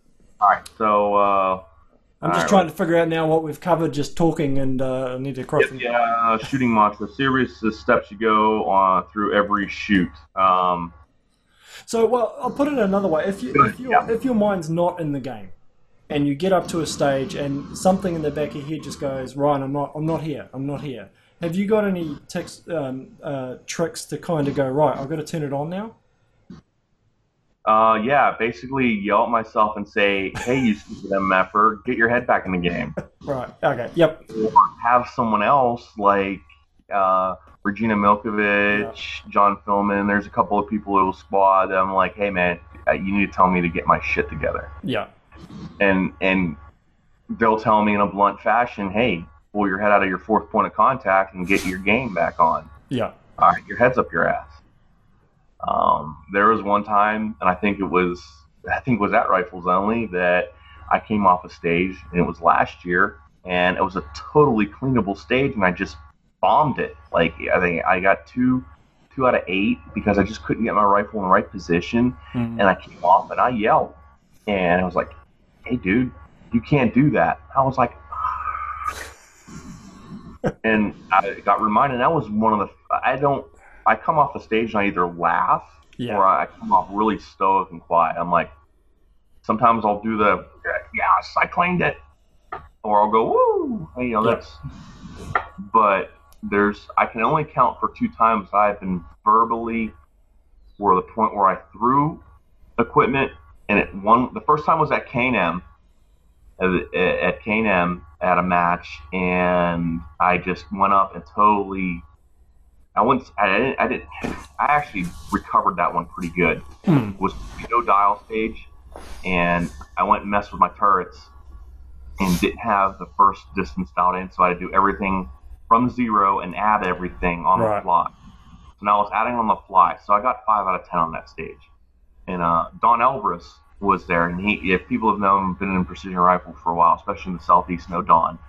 He was involved in the law shooting sports, great guy. And I threw my magazine on the ground and it just exploded. And Don said, hey, young man, come here. And and I was huffing and puffing. I was like, yeah. He said, no, you keep your composure. And I was like, all right. Grab a magazine, all parts of it, put it in my bag, went on to the next stage and cleaned it. Dropped a real big deuce on a stage at Jordy's match. Didn't zero it. It just didn't shoot what I needed to shoot. Next stage I go and clean it. Did the same thing at Core. Ran through the mover stage really quick and didn't clean it. And next stage, got my head together, calmed down, slowed down, and I cleaned it. So people will let me know through humor, hey man, you really had up. Like, yeah, I did. Calm down. All right. So but if I get up to a stage and shooter ready, stand by, what are we doing here? I don't know. Let's just start throwing rounds down range. Then that's when I have to say, and it's very hard to do that when you already started running the bull. It is slow down. And I have to tell myself that, slow down. It's not a race, it's not a 3-gun match, and I don't even shoot 3-gun. Yeah. I don't want to run the bolt like it, I'm going to tear it out and break the bolt stop and slow down. And I found out that works. Take a 2-second pause, slow down, and then get back on target and shoot. Biggest thing I noticed is, even when we're ROing at our what I would consider friendly matches by comparison, it's biggest thing you often have to say to people is slow down. You've got 60 seconds left. Slow down. You've still got a whole lot of time left. And I've done it myself. Like you say, if it just doesn't go to plan and everything starts speeding up, and you're like, well, I'm just gonna, I don't know, muscle and growl my way through this, and it never works that way. No, it doesn't. No, it doesn't. You may get lucky in one stage where you muscle and growl through it, and you 8 out of 10, or you get really lucky and clean it. But probably chances next time you go in with a mental mistake and you're not going to recover from it. It helps to dial dope for your first target and not keep your dial set on 0. I'll tell you that much. Yeah. It's still what I'm trying to remind myself is to dial back to 0 at the end of a stage. Get on there and you realize you're a whole turn out. That's always a good one as well. So that leads me to a good point. Having pre-fire checklists and post-fire checklists. Yeah. I don't as soon as I get done shooting a stage and they give me my score, I immediately start checking my dials, and my magnification goes back to 15 to where I have my switch view is vertically up. My dials go back to 0. And there's sometimes I do dial wind in. I have to with a 308, especially if you're going to be holding in 20 mile per hour full value. I'll check my dials, make sure they're back to 0, because that's caught me before. I've gone to the next stage with half a mil dialed in, and shooting prairie dogs at 200, 300 yards, easy, cleanable stage, and I am way off, and I don't know why. And I look over at the dials, and I'm like, and it's like, okay, let's move on. That stage is done, move on to the next stage. Yeah. Yep. It's happened. Oh, and it'll probably every now and then, as soon as you think you'll never do it again, it will bite you again just to remind you that we're human. Yep. Well, I mean, the more you do it, the more muscle memory. And honestly, I mean, the last time I did that, I was like, wow, what a rookie mistake. And even talking about it is pounding on it and bringing it up. Hopefully someone learns from this and doesn't repeat the mistakes. So hopefully it's a teaching moment. But you can't go into the next stage. No. About it. If you mess a stage up, you mess that stage up. Once that timer is done and you've gotten your score, that stage is over with. It's history. You can't do anything to change it. Get ready for the next stage. All right. One shot at a time, one stage at a time, one match at a time. Yeah. People were asking me about spear point and other matches, 2 matches prior. I'm like, I'm not thinking about that. I'm thinking about this match right now. And another good point. You're in competition, and God, people are going to call me a hypocrite for saying this. But I'm trying to stop doing it. Don't worry about what other people are doing. Don't worry about who's scoring what. If someone's in your division, like TAC division guys, if someone wants to show you the score sheets, go, okay, fine. But don't go and actively look at everyone's score sheets or ask. I've done that. I'll admit I've done it, and I'm trying to stop doing it because I don't need to worry. I need to shoot my match. Shoot your match. Don't worry about what everyone else is doing. Yeah. And there are going to be some people that are going to worry about who's gaming and who's doing what. I've got to just tell myself, you're the only one on the range. Shoot your match. And shoot the best match that you can. Shoot the best match that you can. So, all right. I think we covered pretty much everything in competition techniques. Win point close. No, not in the head. I'm using software because I'm not. No. No. In the head, no. Stage gaming, we already talked about that. Put in the dirt. Approach to the stage, multi-position, multi-target. We already talked about that. Yep, it's okay. Hydration and nutrition. Well, I mean, pre-match nutrition usually consists of a very big meal. Yeah. A lot of food, depending on where I'm at. No. I usually try to eat very small. I'm laughing. No, I'm really not sure which way you're actually going to go with this now. No, I go and try to crush the King Kong when I'm at Bamboo's in Florida, which is the biggest plate of sushi or California rolls I've ever seen. Yeah. If you go to K&M, it's Snookums Steakhouse. If you go to a bunch of, everyone knows the eating places around. Yeah. I just won't do Mexican the night prior to a match. I don't like shitting like a goose on stage day, match day. I won't drink milk either. Nope. I don't want to be in the porta potty after every stage. Been there, done that. 2015, rifles only. Went out to the Kings Bay, ate some deep fried seafood, and the next day, They were hustling me back and forth to the bathroom between stages because it was going through me like shit through goose. I'm like, nope, not doing that again. I'll go eat bread and raisin bran with no milk. Yeah. And Cliff Bars before I do that crap again. Hydration, yeah, you gotta stay hydrated. Yes, it's a learning curve, but I think for a lot of us, it's just like you don't think about it. You've got your gun, you've got your ammo, you've got your cash, you've got everything. You're like, I don't bring any water. Oh, that was smart. Oh, great. We've got 8 hours of this. Usually, NAC instructors will have water there, but if it's just like waters in jugs and you don't have a water bottle, yeah, you're like, hey, does anyone have a water bottle? Here's my spit bottle. I'm like, no. How are you offering me your spit bottle? You just, hey, dumbass. But if you bring a water bottle, so now I keep an Nalgene bottle or a tumbler or Rick-Tic Yeti cup with me. But usually I usually pack a bottle of Gatorade or water or something that's in my bag. You gotta keep, even though you're pushing water, you still gotta push the electrolytes because and there's some matches here in Texas where during the summertime I'd go through a whole case in one day and it gets that ridiculously hot and humid that it's like, oh god, I need to have 2 cases of water in the truck and I better have ice. Or they better have ice water there. Like the Lone Survivor match, it was cold, but they still had a shit ton of Chuck Norris water, C-Force water there, and it was a good time. But you have to stay hydrated. Yeah. It helps. Sorry, I'm sorry. Is Chuck Norris water an actual thing? Yes, it is. Okay, we'll have to look that up online. It adds an additional 50 feet per second to your muzzle velocity.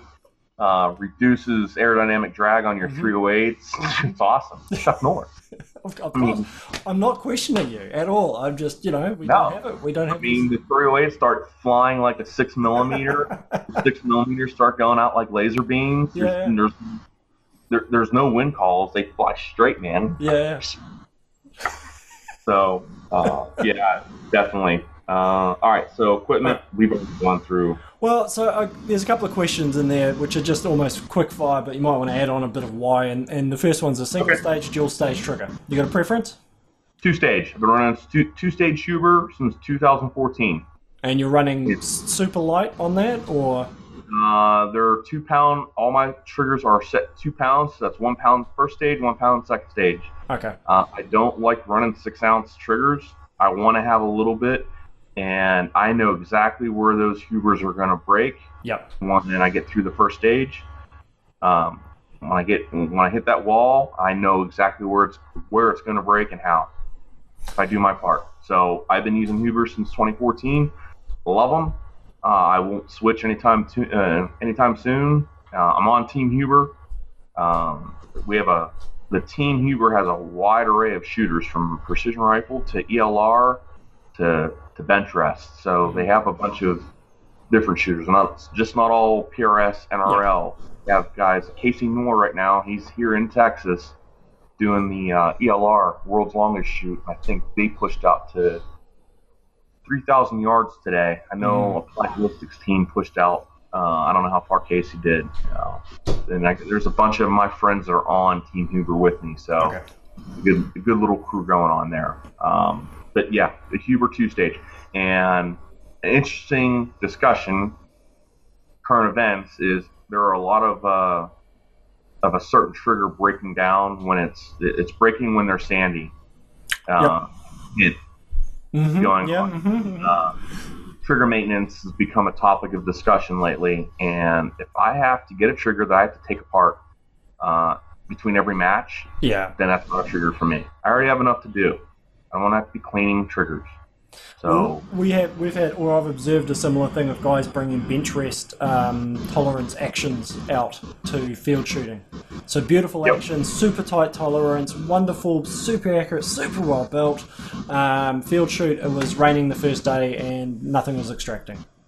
Yep. So it became a like an artillery thing. He'd have to pull the trigger, show us clear, another guy rod down the front, clear it out, get out of the way, pull it again, shoot another trigger, which is really difficult when he's trying to shoot like a spinner. Didn't work out too well for him. But second day was fine. It all got dried out and ran flawlessly. And it's like I say, beautiful action, but just not for what we were actually using it for, which is field conditions where there's water, dirt, other stuff going into it. And triggers seem to be the same thing as well. Yeah, that's I learned. I didn't learn the hard way, but I saw people with triggers and actions going down, or having pressure issues. One in the rain. This year, the PRS, the Precision Rain Series, is taking place, and it's raining at almost every match that's going on. Yeah, I've seen some good photos actually. Muddy, monsoon season type stuff. So you have a bunch of people that are trying to do hand loads, and they're running their hot summer dry arid loads to get the max velocity. And what are they doing? They're blowing primers left and right, blowing primers out, having pressure issues. Well, they didn't do a water test and back off their load, their charge weight, and they're running too high pressure. And what's that cause? It causes issues with the triggers. Now it causes issues with your bolt, your extraction. You're burning time trying to get your bolt to extract rounds and casings out of it. You're splitting cases. It's like, come on, guys. In the gas gun side last year, I had the same issue. I run prime. The barrel that I was using was a proof research stainless steel barrel. It was very tight. I had a lot of chamber pressure. Every once in a while at a match, I'd get I have some extraction issues.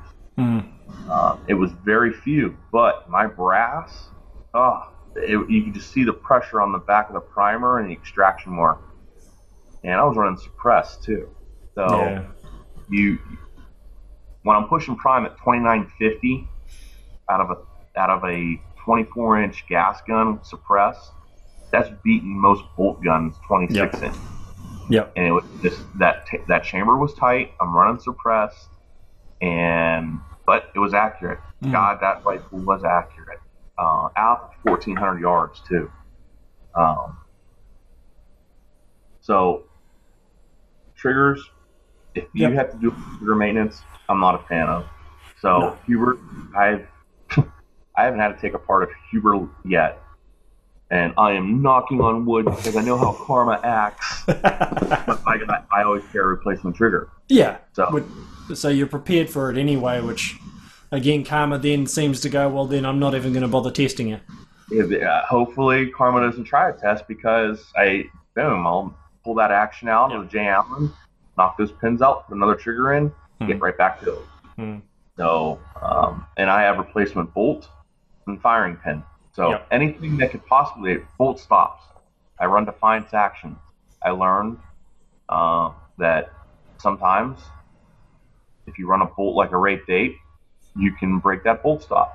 So I carry an extra bolt stop and an extra pin spring in there, so that if I break a bolt stop, I can change out. The other way is I also have a rubber attachment that goes on the J. Allen that fits right in here. So when the bolt comes back, I have a rear bolt. Yeah.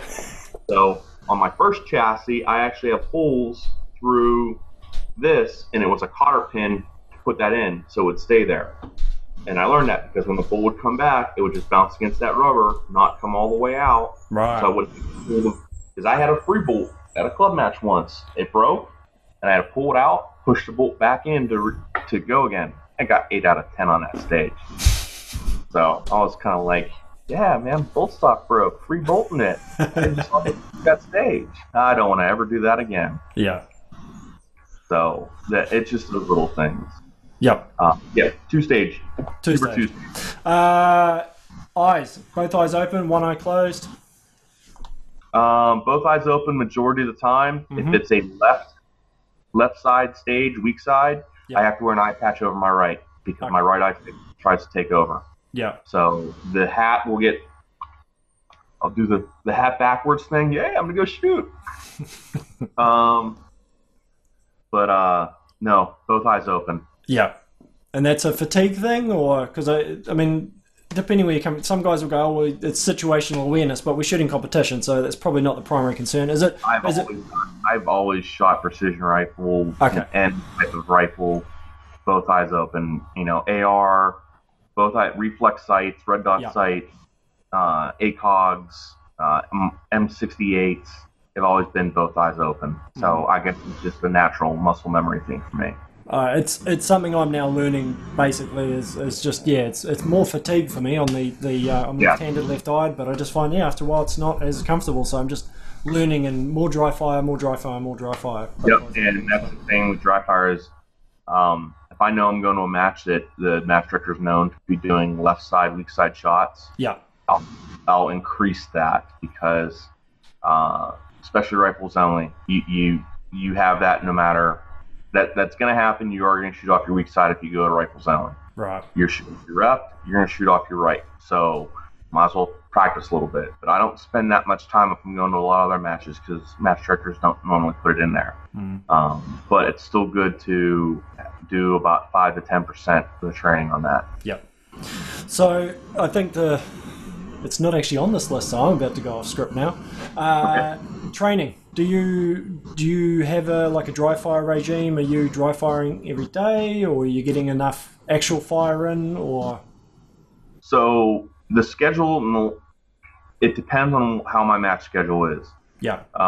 Okay, so dry fire, yes. Even though right now in the living room I got my daughter's trampoline, normally where my ladder, my barricade goes. Right. But I simply move that. I do probably dry fire every other night, and it's usually about 15, 20 minutes, and that's just moving into position, getting set up. If I know I'm going to a match that will possibly have positional, such as standing, seated, kneeling, prone, unsupported, I'll switch to that. Yep. And I do a lot of it inside on 13 feet away, 13 yards away. No, 13 feet away. Sorry. Could be living room for 13 yards. On the DST precision scale target with the IOTA on the scope. And that allows me to do it at nighttime because I put a big, multi-light thing up against the wall, and all the living room lights are on, and I have enough light to see the targets. Or I put the laptop out there and I put a program on that has popper targets and mover targets. Right, yeah. And you can fire that way. And it's maximizing my training to where you don't have to go to the range to practice things, because a lot of stuff can be handled dry fire. You don't have to go to the range to dump rounds. You can train smart. You go to the range, that should be for training wind calls and recoil mitigation. Dry fire should be working in positions, maneuvering your rifle, and manipulation of the gear. Yep. So you have to separate that. And as for a set schedule, I've tried writing down schedules and doing it, and I'm not the best at that, but I do have a rough calendar, especially this week because I'm going to another match here at level. I'll up that dry fire. Tomorrow I'm probably going to go to the range, 40-round training session just on recoil mitigation, and see where I'm at on the zero. I'll probably do dot drills tomorrow. Yep. I got 40 rounds. I usually don't go over 60 or 70 rounds for training. Okay. Training session. And I don't even zero most of the time. The only time I really confirm zero is when I go to a match. Jim C is a big proponent of this. 40-round training session, don't go in zero. You're shooting at steel plates at 300, 400, 500 yards for training. You don't have to have a tight zero and, post pictures of it. You're trying to get steel. Don't waste your ammo doing that. Yeah. On the flip side of that, the range I do go to has a great way that I can check what my 1,000-yard data is. They put a 3-inch, a 5-inch, and a 7-inch little hanger steel target out of 1,000. You can just barely see that dot. So if I hit it, I'm like, lucky. That's small. That's small. But if I'm within that 10-inch or 15-inch radius around that, I know my data's good. Yeah. And I've gone out to that range and been like, I'm I'm going to use the rest of my training ammo to maximize my training. Nope, I'm going to dump everything into those small targets because I want to hit them. I'm brass laying on the floor, and I'm like, I've only hit them 3 times. Yeah. So, but someone asked me recently for a new range that's being set up. How big the target should be at a mile? I'm like, what do you mean? Like what? 2 meters, 3 meters, 4 meters? I'm like, no, man, like a target, the same as we'd shoot at any other distance. Make it 10 meters just so they feel good that they hit something out that far. It's like, well, Yeah. Well, the range I go to is known to have very big targets, but I get there early enough on. Sometimes I will. There's days where I will call off work. No, I shouldn't say that. Rewind. Take that out. There's days I can work from home and I'll do dry fire, but there's times when we were testing the T1000 that I'd go out and have to test the T1000. I would take my match gun out, and they put the T1000 at 1,000 yards in the 500-yard range, and I was like, okay, I'm going out here to test this, but why not get some training in? And I went out early enough, and because some of the targets are so big, I took a blowtorch with me and basically blowtorched a grid pattern into one of the targets. Right. And didn't cut the steel, but just enough to make a visible line, even if it was painted. And now I could grid where I was shooting. So I'm like, okay. Because they were huge targets, huge AR-500 slabs to withstand 338 on a public range. Yeah. Like, I can't train wind on these things. I can make a 0.5 mil adjustment, and I'm still going to hit the damn thing. So what I did was, on one of them, put a grid with a blowtorch. I guess they took that target down or flipped it or sent it somewhere. It's not out there anymore. So I try to get out there and take some white spray paint with me and a 10-inch circle on the 20-inch plate that they have or some of the other bigger plates and say, hey, can you put this 10-inch white dot in the middle of those plates? Yeah, sure, no problem. Now I got something to aim and reference. Yeah, you got a reference, and that's the biggest thing. I think a lot of people shoot steel, and it's like, oh, it hits. Oh, well, that's all that matters. It's like, well, where did you hit on the steel? That's the next question. It's like that was the problem with me is going out to that range and in training. One, didn't have barricades, so I dumped my own money and built a barricade. 2, they had very big targets. Now there are smaller targets. I'm talking PRS size style targets at 500, 600, 656, 750 that I can train wind off of. Yeah. So that's helped out immensely too. The closest, that range is 30 minutes away from me. So every other range that's national level, Cawthorn, Bushnell, the Lone Star Training Facility, where Jordy just had his match, Rifles Only, everything's an average 3 hours away from me. So that requires, a 4 o'clock wake up, 5 o'clock wake up, and you just can't shoot out to that's a day plan. It's a day gone. Whereas the local range, I can come back and spend time with my daughter, and that's, it's closer. I don't have the ability to walk out and drive 10 minutes and I'm on a range. Yeah. Which I love because it's awesome. You think here in Texas there's a lot of land, but once you get to Austin, there isn't any. Right. I'm on that outer suburban cusp where there's not the land to do it. So. So you mentioned the hit indicators, which is a lovely segue into our last section, by the way. Yeah, we made it to the last section. We're going to go backwards, though. The hit indicators. So the T1000. Correct, T1000. T1000. Now, how long have they been released? Was it 1 year, 2 years ago at the shop? We debuted them shot 2017. Okay, yeah. Okay, we had them out 2017, and then we finally released it right after Thanksgiving of 2017. So just to keep it with that year, so we brought them to market 2017 right after Thanksgiving, and then we started pushing out the match packs soon after that. So the individual ones, and then the match pack that we were sending out to match dealers, or to not match dealers, range owners and match directors. Yeah. And man, those went flying off the shelf, and they're still flying off the shelf. A lot of them are still going out. So we go ahead. So, well, I was just going to say, for the people who don't know, who I would hope most people know magneto speed and the cronies, but they may not know the hit indicators, although most people watching this probably even know the hit indicators as well. Quick version of how they work, what they do. Okay, so at this point... I'm learning not to assume, you see, that's all it is. Yeah, I'm going to go and actually get one because it's in the other room. Oh, there you go. Yep, okay. Yeah, give me a couple minutes. Sure. All right. So the T1000. This is a T1000. It's a target hit indicator. So the and let me go through boot up. This was one. Brought this one specifically for the show from the shop. Okay. All right. So T1000 fits to the back of the target, and it uses this Velcro strap that goes on the back of the target. Yep. Place it to where this part of the reflector head is visible on either on the side or up top, other side. We don't recommend it, but if you want to go below, you can do that too. So the target takes a miss. Right now, this is current settings.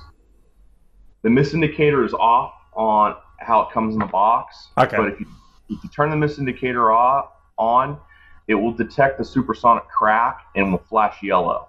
Right. Right now it's off and it's only for hit. So if you have an impact, it'll actually hit and it'll blink.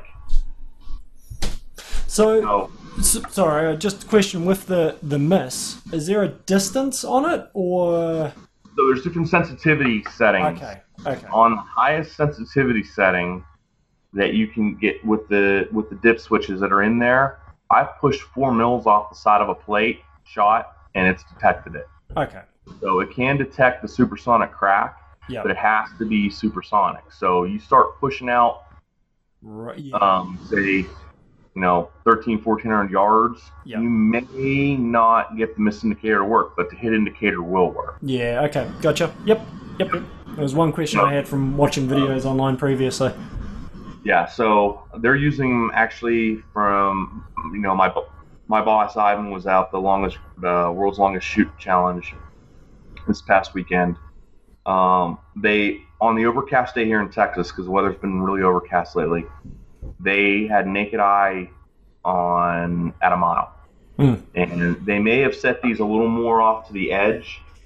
Yeah. But we recommend that it's a quarter to half an inch from the edge, so that only the top half of the reflector head is exposed. With the closer targets and the more rounds, we do actually have impacts. And this is a clear silicone gel, so the bullet goes actually straight through it. Yeah. Now, if it's cold out, this clear silicone gel hardens up, and you can actually have more damage if the projectile hits it. Gotcha. But on a hot day, it'll slice right through there and continue to work. Because and you can see it. Yeah, it's pretty bright. Because there was a few guys locally have been, ad hocing and building their own things, but they had part of the actual electronics had to be exposed, like it was a light that you were seeing. And I think I was trying to explain to them, it's like, yes, the point is with that one is that if you hit it halfway through a match, we don't have to stop the match, go down and fix it. Go down and sort it all. Like the self-healing targets we've got, you just carry on, and then at the end of the day you can make a call and go, well, we need to replace it, or probably we won't for a season almost. And the thing you're probably going to have to replace after the end of a match is the reflector head, which you just slide this out, put it back in, and you're ready to go. And the batteries are 2 AA alkaline, or lithium, I'm sorry, and they'll last, a year. Because the battery's only drawing power once you have a hit. It just goes into sleep mode, and a year 5,000 hits, and we did an endurance test here in summer. We kept them on a public range, same range I go to practice, close to 2 months before we had any type of issue where the Velcro was going out. Now that's summer here in Texas, so with that, there is target prep that needs to be done. You do have to read the instructions. And anyone, I have a lot of, if you follow me, or if anyone's following me on Facebook or friends with me, they know I keep pounding people for anything with the chronographs or any products ever made. Read the instructions. Things that require target prep or alignment, you got to read the instructions. Yep. If everyone read the instructions, customer service everywhere would be out of the job. Just gonna say that out loud. Anywho. So, and the reason originally behind those hit indicators, was that driven primarily by the smaller calibers going out further? I mean, logically, that's where we would be using them, because just a 6mm hitting out over a K for us is going to get, well, even a 308 too far out is getting pretty hard to spot, even with hits. Yeah, that's because targets were getting pushed out further in smaller calibers, 6mm. There was no way to tell if someone got an impact unless you had a really good spotter. Yeah.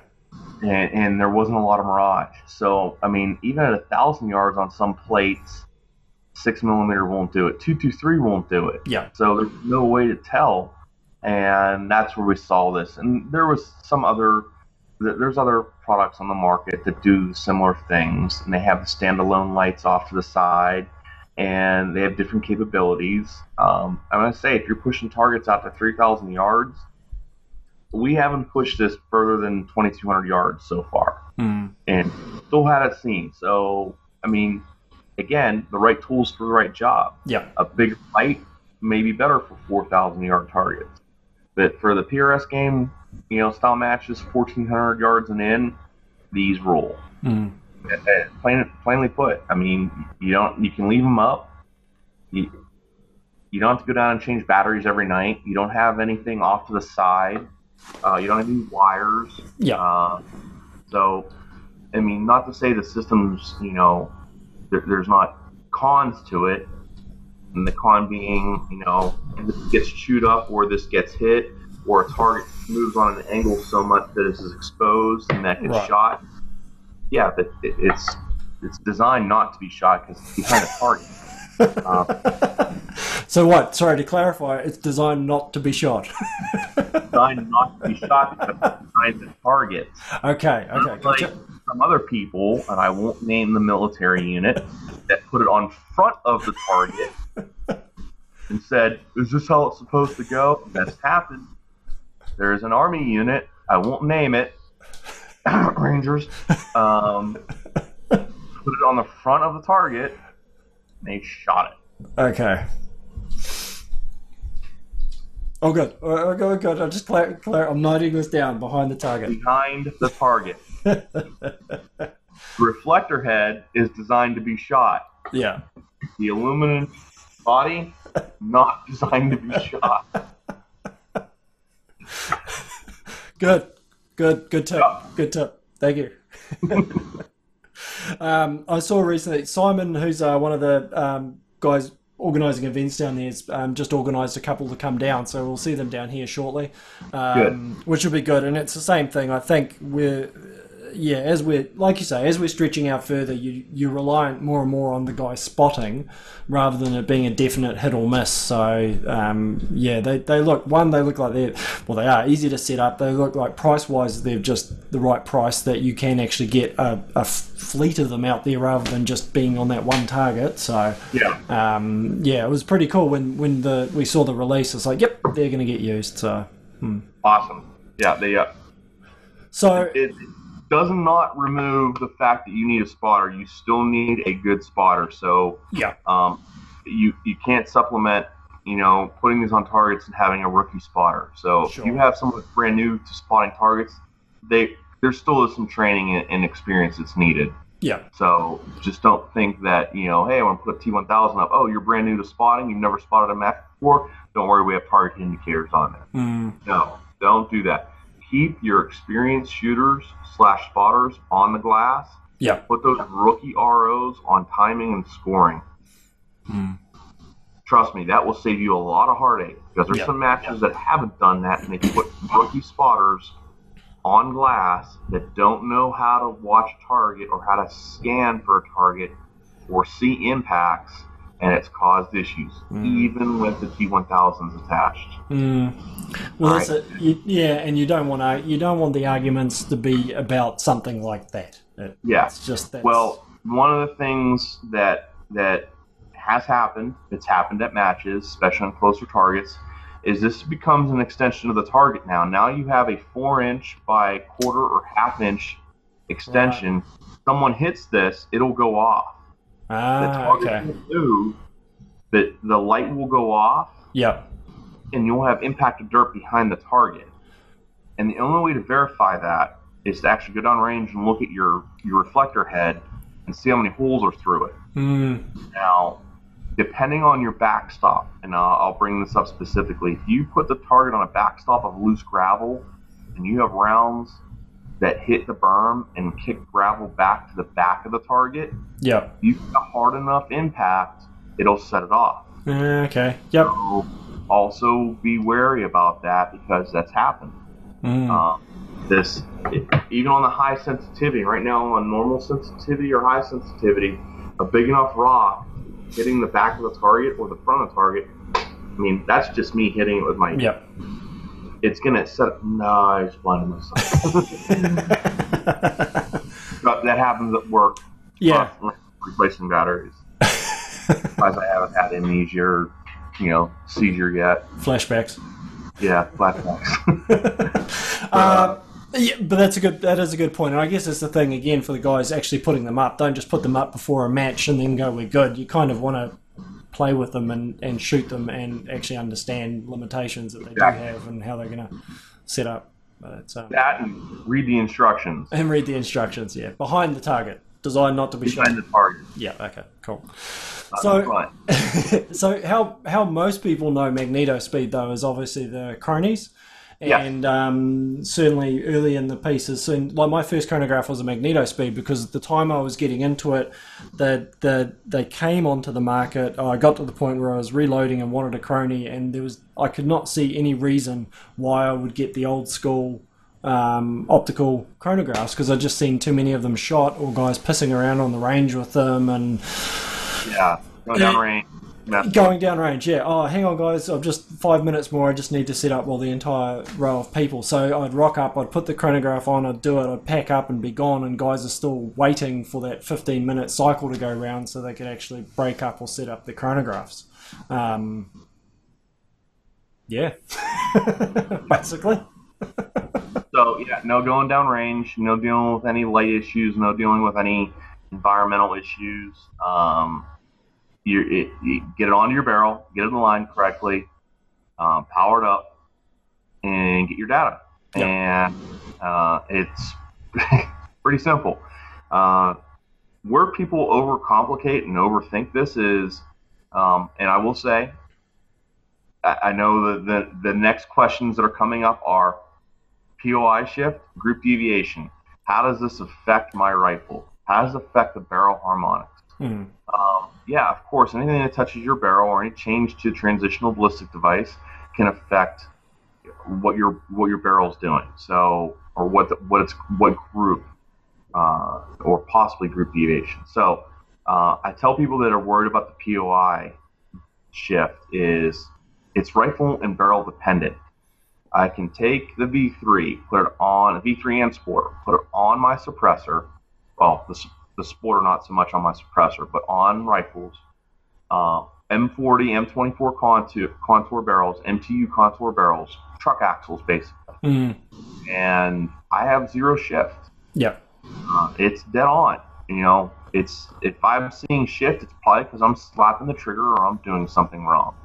Now, I will take it off and put it onto my thinner hunting rifle. Yeah. I'm basically a Sporter varmint contour, and it has shift because it's a bigger barrel. Longer barrels, more weight, more chance for droop once it heats up. Short, stubby barrels, I have a 16-inch 308 with a truck axle barrel on it. It's a big, thick barrel. Then, scale down, that has zero POI shift. It's a 308 AR. Zero POI shift. Now I put it on a longer on the 6.5 Creedmoor I was using for last year's gun gas gun series, I had a I'd say about 3/10 POI shift low. So, and that was even with an on suppressor. So it is barrel and rifle dependent. Yeah. What a lot of people don't realize is it's there to give you your data. You're not shooting a match or a stage with it. You're not going to go hunt with it on. If you do and you hit your game or your target, more power to you. I've seen people do it. I am not going to lie to you. Really? Not Vortex ran a stage with his Magneto speed on and cleaned it. 9 for 10. Clean. He dropped one. I'm sorry. Yeah. And hey man, got my data and almost cleaned the stage. Thanks. Like, all right.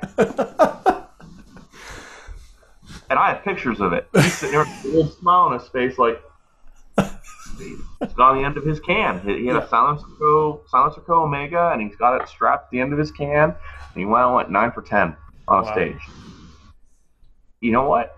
His rifle head. He says, "I know it doesn't have. It has probably almost 0 POI shift." Yeah. I'm like, cool. Other people do. Yeah. But you're not there. It's not there for you to grow. I get the schools of thought of trying to get your data and grouping at the same time. But if you do certain methods of load development, we can get really into the weeds on reloading on that, is it's just there to get you your data. Mm-hmm. So once you get your tight nodes, your groups through charge weight, optimal charge weight, or node verification, or even ladder testing, dude, take it off. Get your load development done, then get it on once you get your data, and call it a day. Mm.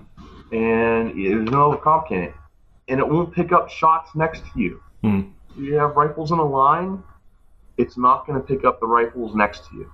So well, the one thing that I find interesting now as well with all cronies is that it's like you crony a gun now. You've got your starting point. There's a good chance you're going to true using a Kestrel or something like that at some point anyway. So we've shifted away from the measurement of it. And I know it's there's that toing and throwing. Well, I'm shifting my measurement in my Kestrel away from what this precision instrument gave me. But for most of what we're doing, that's still what we're going to do. So it's almost not a starting point. There's other reasons for it, but for that, yeah, it's going to get shifted. You know, measuring SDES is a different part of it, but yeah. So with that, it's because the chronographs, even the ones at the muzzle. Yeah. There's only 2 of them. We know us and Labradar. Yeah. They're there to get you the data at the muzzle. Now I know the Labradar allows you to get the DC down to 100 yards. That's great if you're shooting 100 yards. Well, people hit me up about, I'll get my BC. I'm like, exactly like you said, that's cool. The BC at 100 makes no difference to me. Your BC, that's null and void if you're shooting out to 1,200 yards. Yeah. Why even worry about what it does at 100 yards? Yeah. Okay, you don't. Because inside of 6, and this is coming from the shooter side of me, not the company spokesman. 600 yards and in, I'm adjusting muzzle velocity. 650, 700 yards out, I'm starting to tune BC. Yep. There you go. So why am I worried about if they can get you 100 yard BC change? That's hey, here's this cherry, but it really doesn't matter to the whole flavor. I do like cherries though. I tend to eat a lot of cherries. I love them in drinks. Manhattans are awesome. Guess what? We are going to have to do a separate show on bourbon though. You realise I say. Huh? Oh yeah, I'll do a shot of bourbon. I'll go get the bourbon bottle right now. Well, it's getting late. No, I don't have any bourbon here. We'll do another show on bourbon. We'll just have a, all right, that works. Shooters talking whiskey. Yeah, that's fine. But before we leave, I will do bourbon on. I'll have a couple shots of bourbon. It's almost midnight here in the States, so I will do bourbon. Okay, all right. I'll leave you. I'll go have dinner soon and maybe bourbon. But yeah, so I think that's the thing. It's also with some of these, and it's just general for guys. I say, look at these features for companies that are pushing. Here's a new feature. It's like, well, is it of any actual use to what I need to use it for? And I think that BC was. I mean, other things it does are great, but that one thing I've always thought was, it doesn't matter. It's cool. Yes, do it once. Look at that nice graph it can produce for you. But for what we're doing in our game, it doesn't matter. Yeah. But do cool. it. Yeah. Cool story, bro. That's how. So that's it. So I was like, okay, all right, sweet as. So, Yeah. So, I still think the thing, and I'll tell you that the one thing I do, and I've been thinking about this a bit recently, because people who follow this will know that I do vibrators. I sell vibrators as well. And to be blunt, there's one thing that I do miss out of the magneto speed, and that is that screen closer to me. Means I don't have to get up and hit arm on that lab radar, because the way that works, you have to arm the thing. So with the magneto speed, I don't have to move position. I can do everything sitting there, but I still find with the lab radar I need to get up and arm it. It's the one thing I do really miss out of that magneto speed, is having all that information right there. It's always armed, it's always ready to go. There you go. It's actually a simpler system to use in some ways, because bar setting it up so you don't shoot the thing off the front of it. Which even I know guys down there who have done it. I'm sure you've come across plenty of people who have in your role. But apart from that, damn, they're just so easy to use. You just shoot, you get your data, like you say, take it back off, and now do the rest of your development or whatever you want to do with it off. And the truing part is, I have a lot more hunters that call me about getting data in using the chronograph than I do competition. There's so many hunters here, and general shooters here in the States. Competition circle compared to that circle is like putting a penny on top of a big man plate, manhole cover. So I get a lot of hunters, and then when I say, hey, did you true your data? And they go, what's that? Yeah. I'm like, using colloquial terms and accents, I'm like, well, what's truing? Or, what is truing your data? I don't know what that is. I'm like, well, sir, that's you have to verify what your bullet's actually doing downrange. Yeah. The chronograph, no matter what chronograph you use, will only get you your data at the muzzle. Yeah. It can't account for things going on downrange. It can't account for BC decay. It can't account for if your barrel, the rifling in your barrel's good or shoddy. So you have to see what that bullet's doing downrange. So what are you shooting? 308. Ah, great. You need to shoot 900 yards. I don't have 900 yards. I'm like, okay. Hopefully you can find a target out in game land, put a steel plate out there, and true. You need your drops matching up to your ballistic data. So usually the hunters don't, because they're shooting. But they may never shoot further than 100 anyway, so... Yeah. So when they say truing, and I tell them the true, they're like, so what's the furthest you're going to be engaging your game at? And I don't get into them on the ethical question of shooting long distance in game. I don't. I just ask them, what's the maximum range you're going to shoot at? Oh, 500, 600 yards. I'm like, do you have the ability to go to a range and shoot 500, 600 yards? And they're like, yeah, I have 500 yard range. I'm like, true your data at 500 yards. See where it's at. So your velocity and your bullet BC should all true and be good.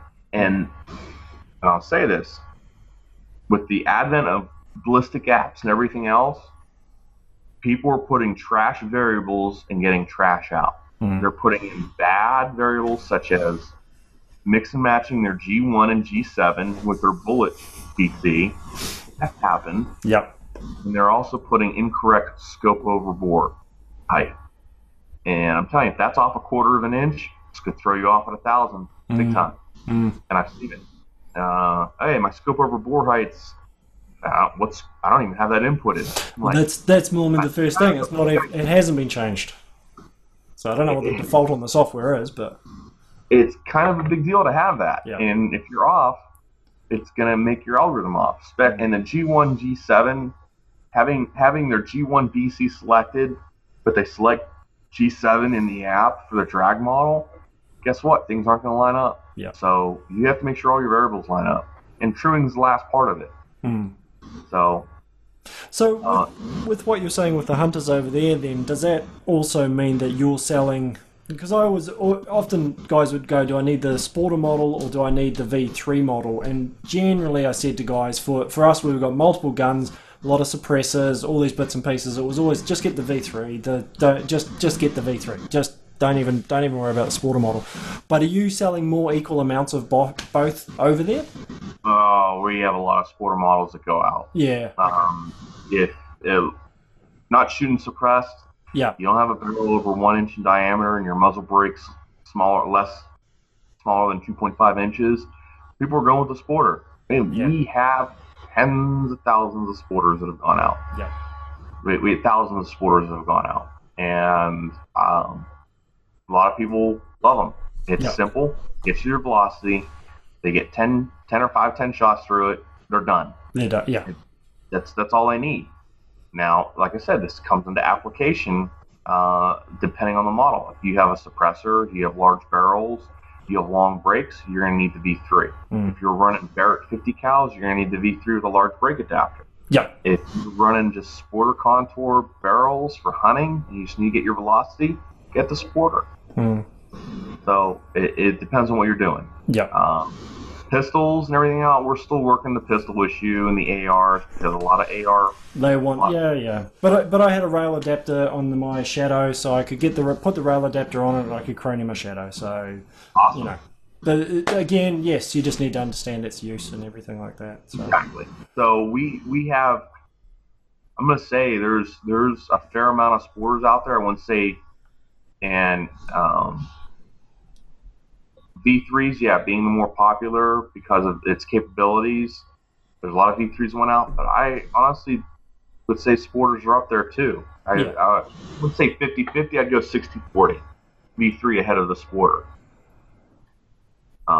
Most of the time, a lot of people will, and I've seen it, they'll get the sporter, they'll have the sporter for a while, they'll have the sporter for the 9 months that their suppressor's in ATF jail, and then as soon as they get their stamp and their cam is released to them, it's like, oh, I need to upgrade. Right. My sporter, I'm going to clean it up, I'm going to put my sporter on Gunbroker or on the sniper side and sell it off, and then put that money towards a V3. Gotcha. Or they could go to a match and get a certificate.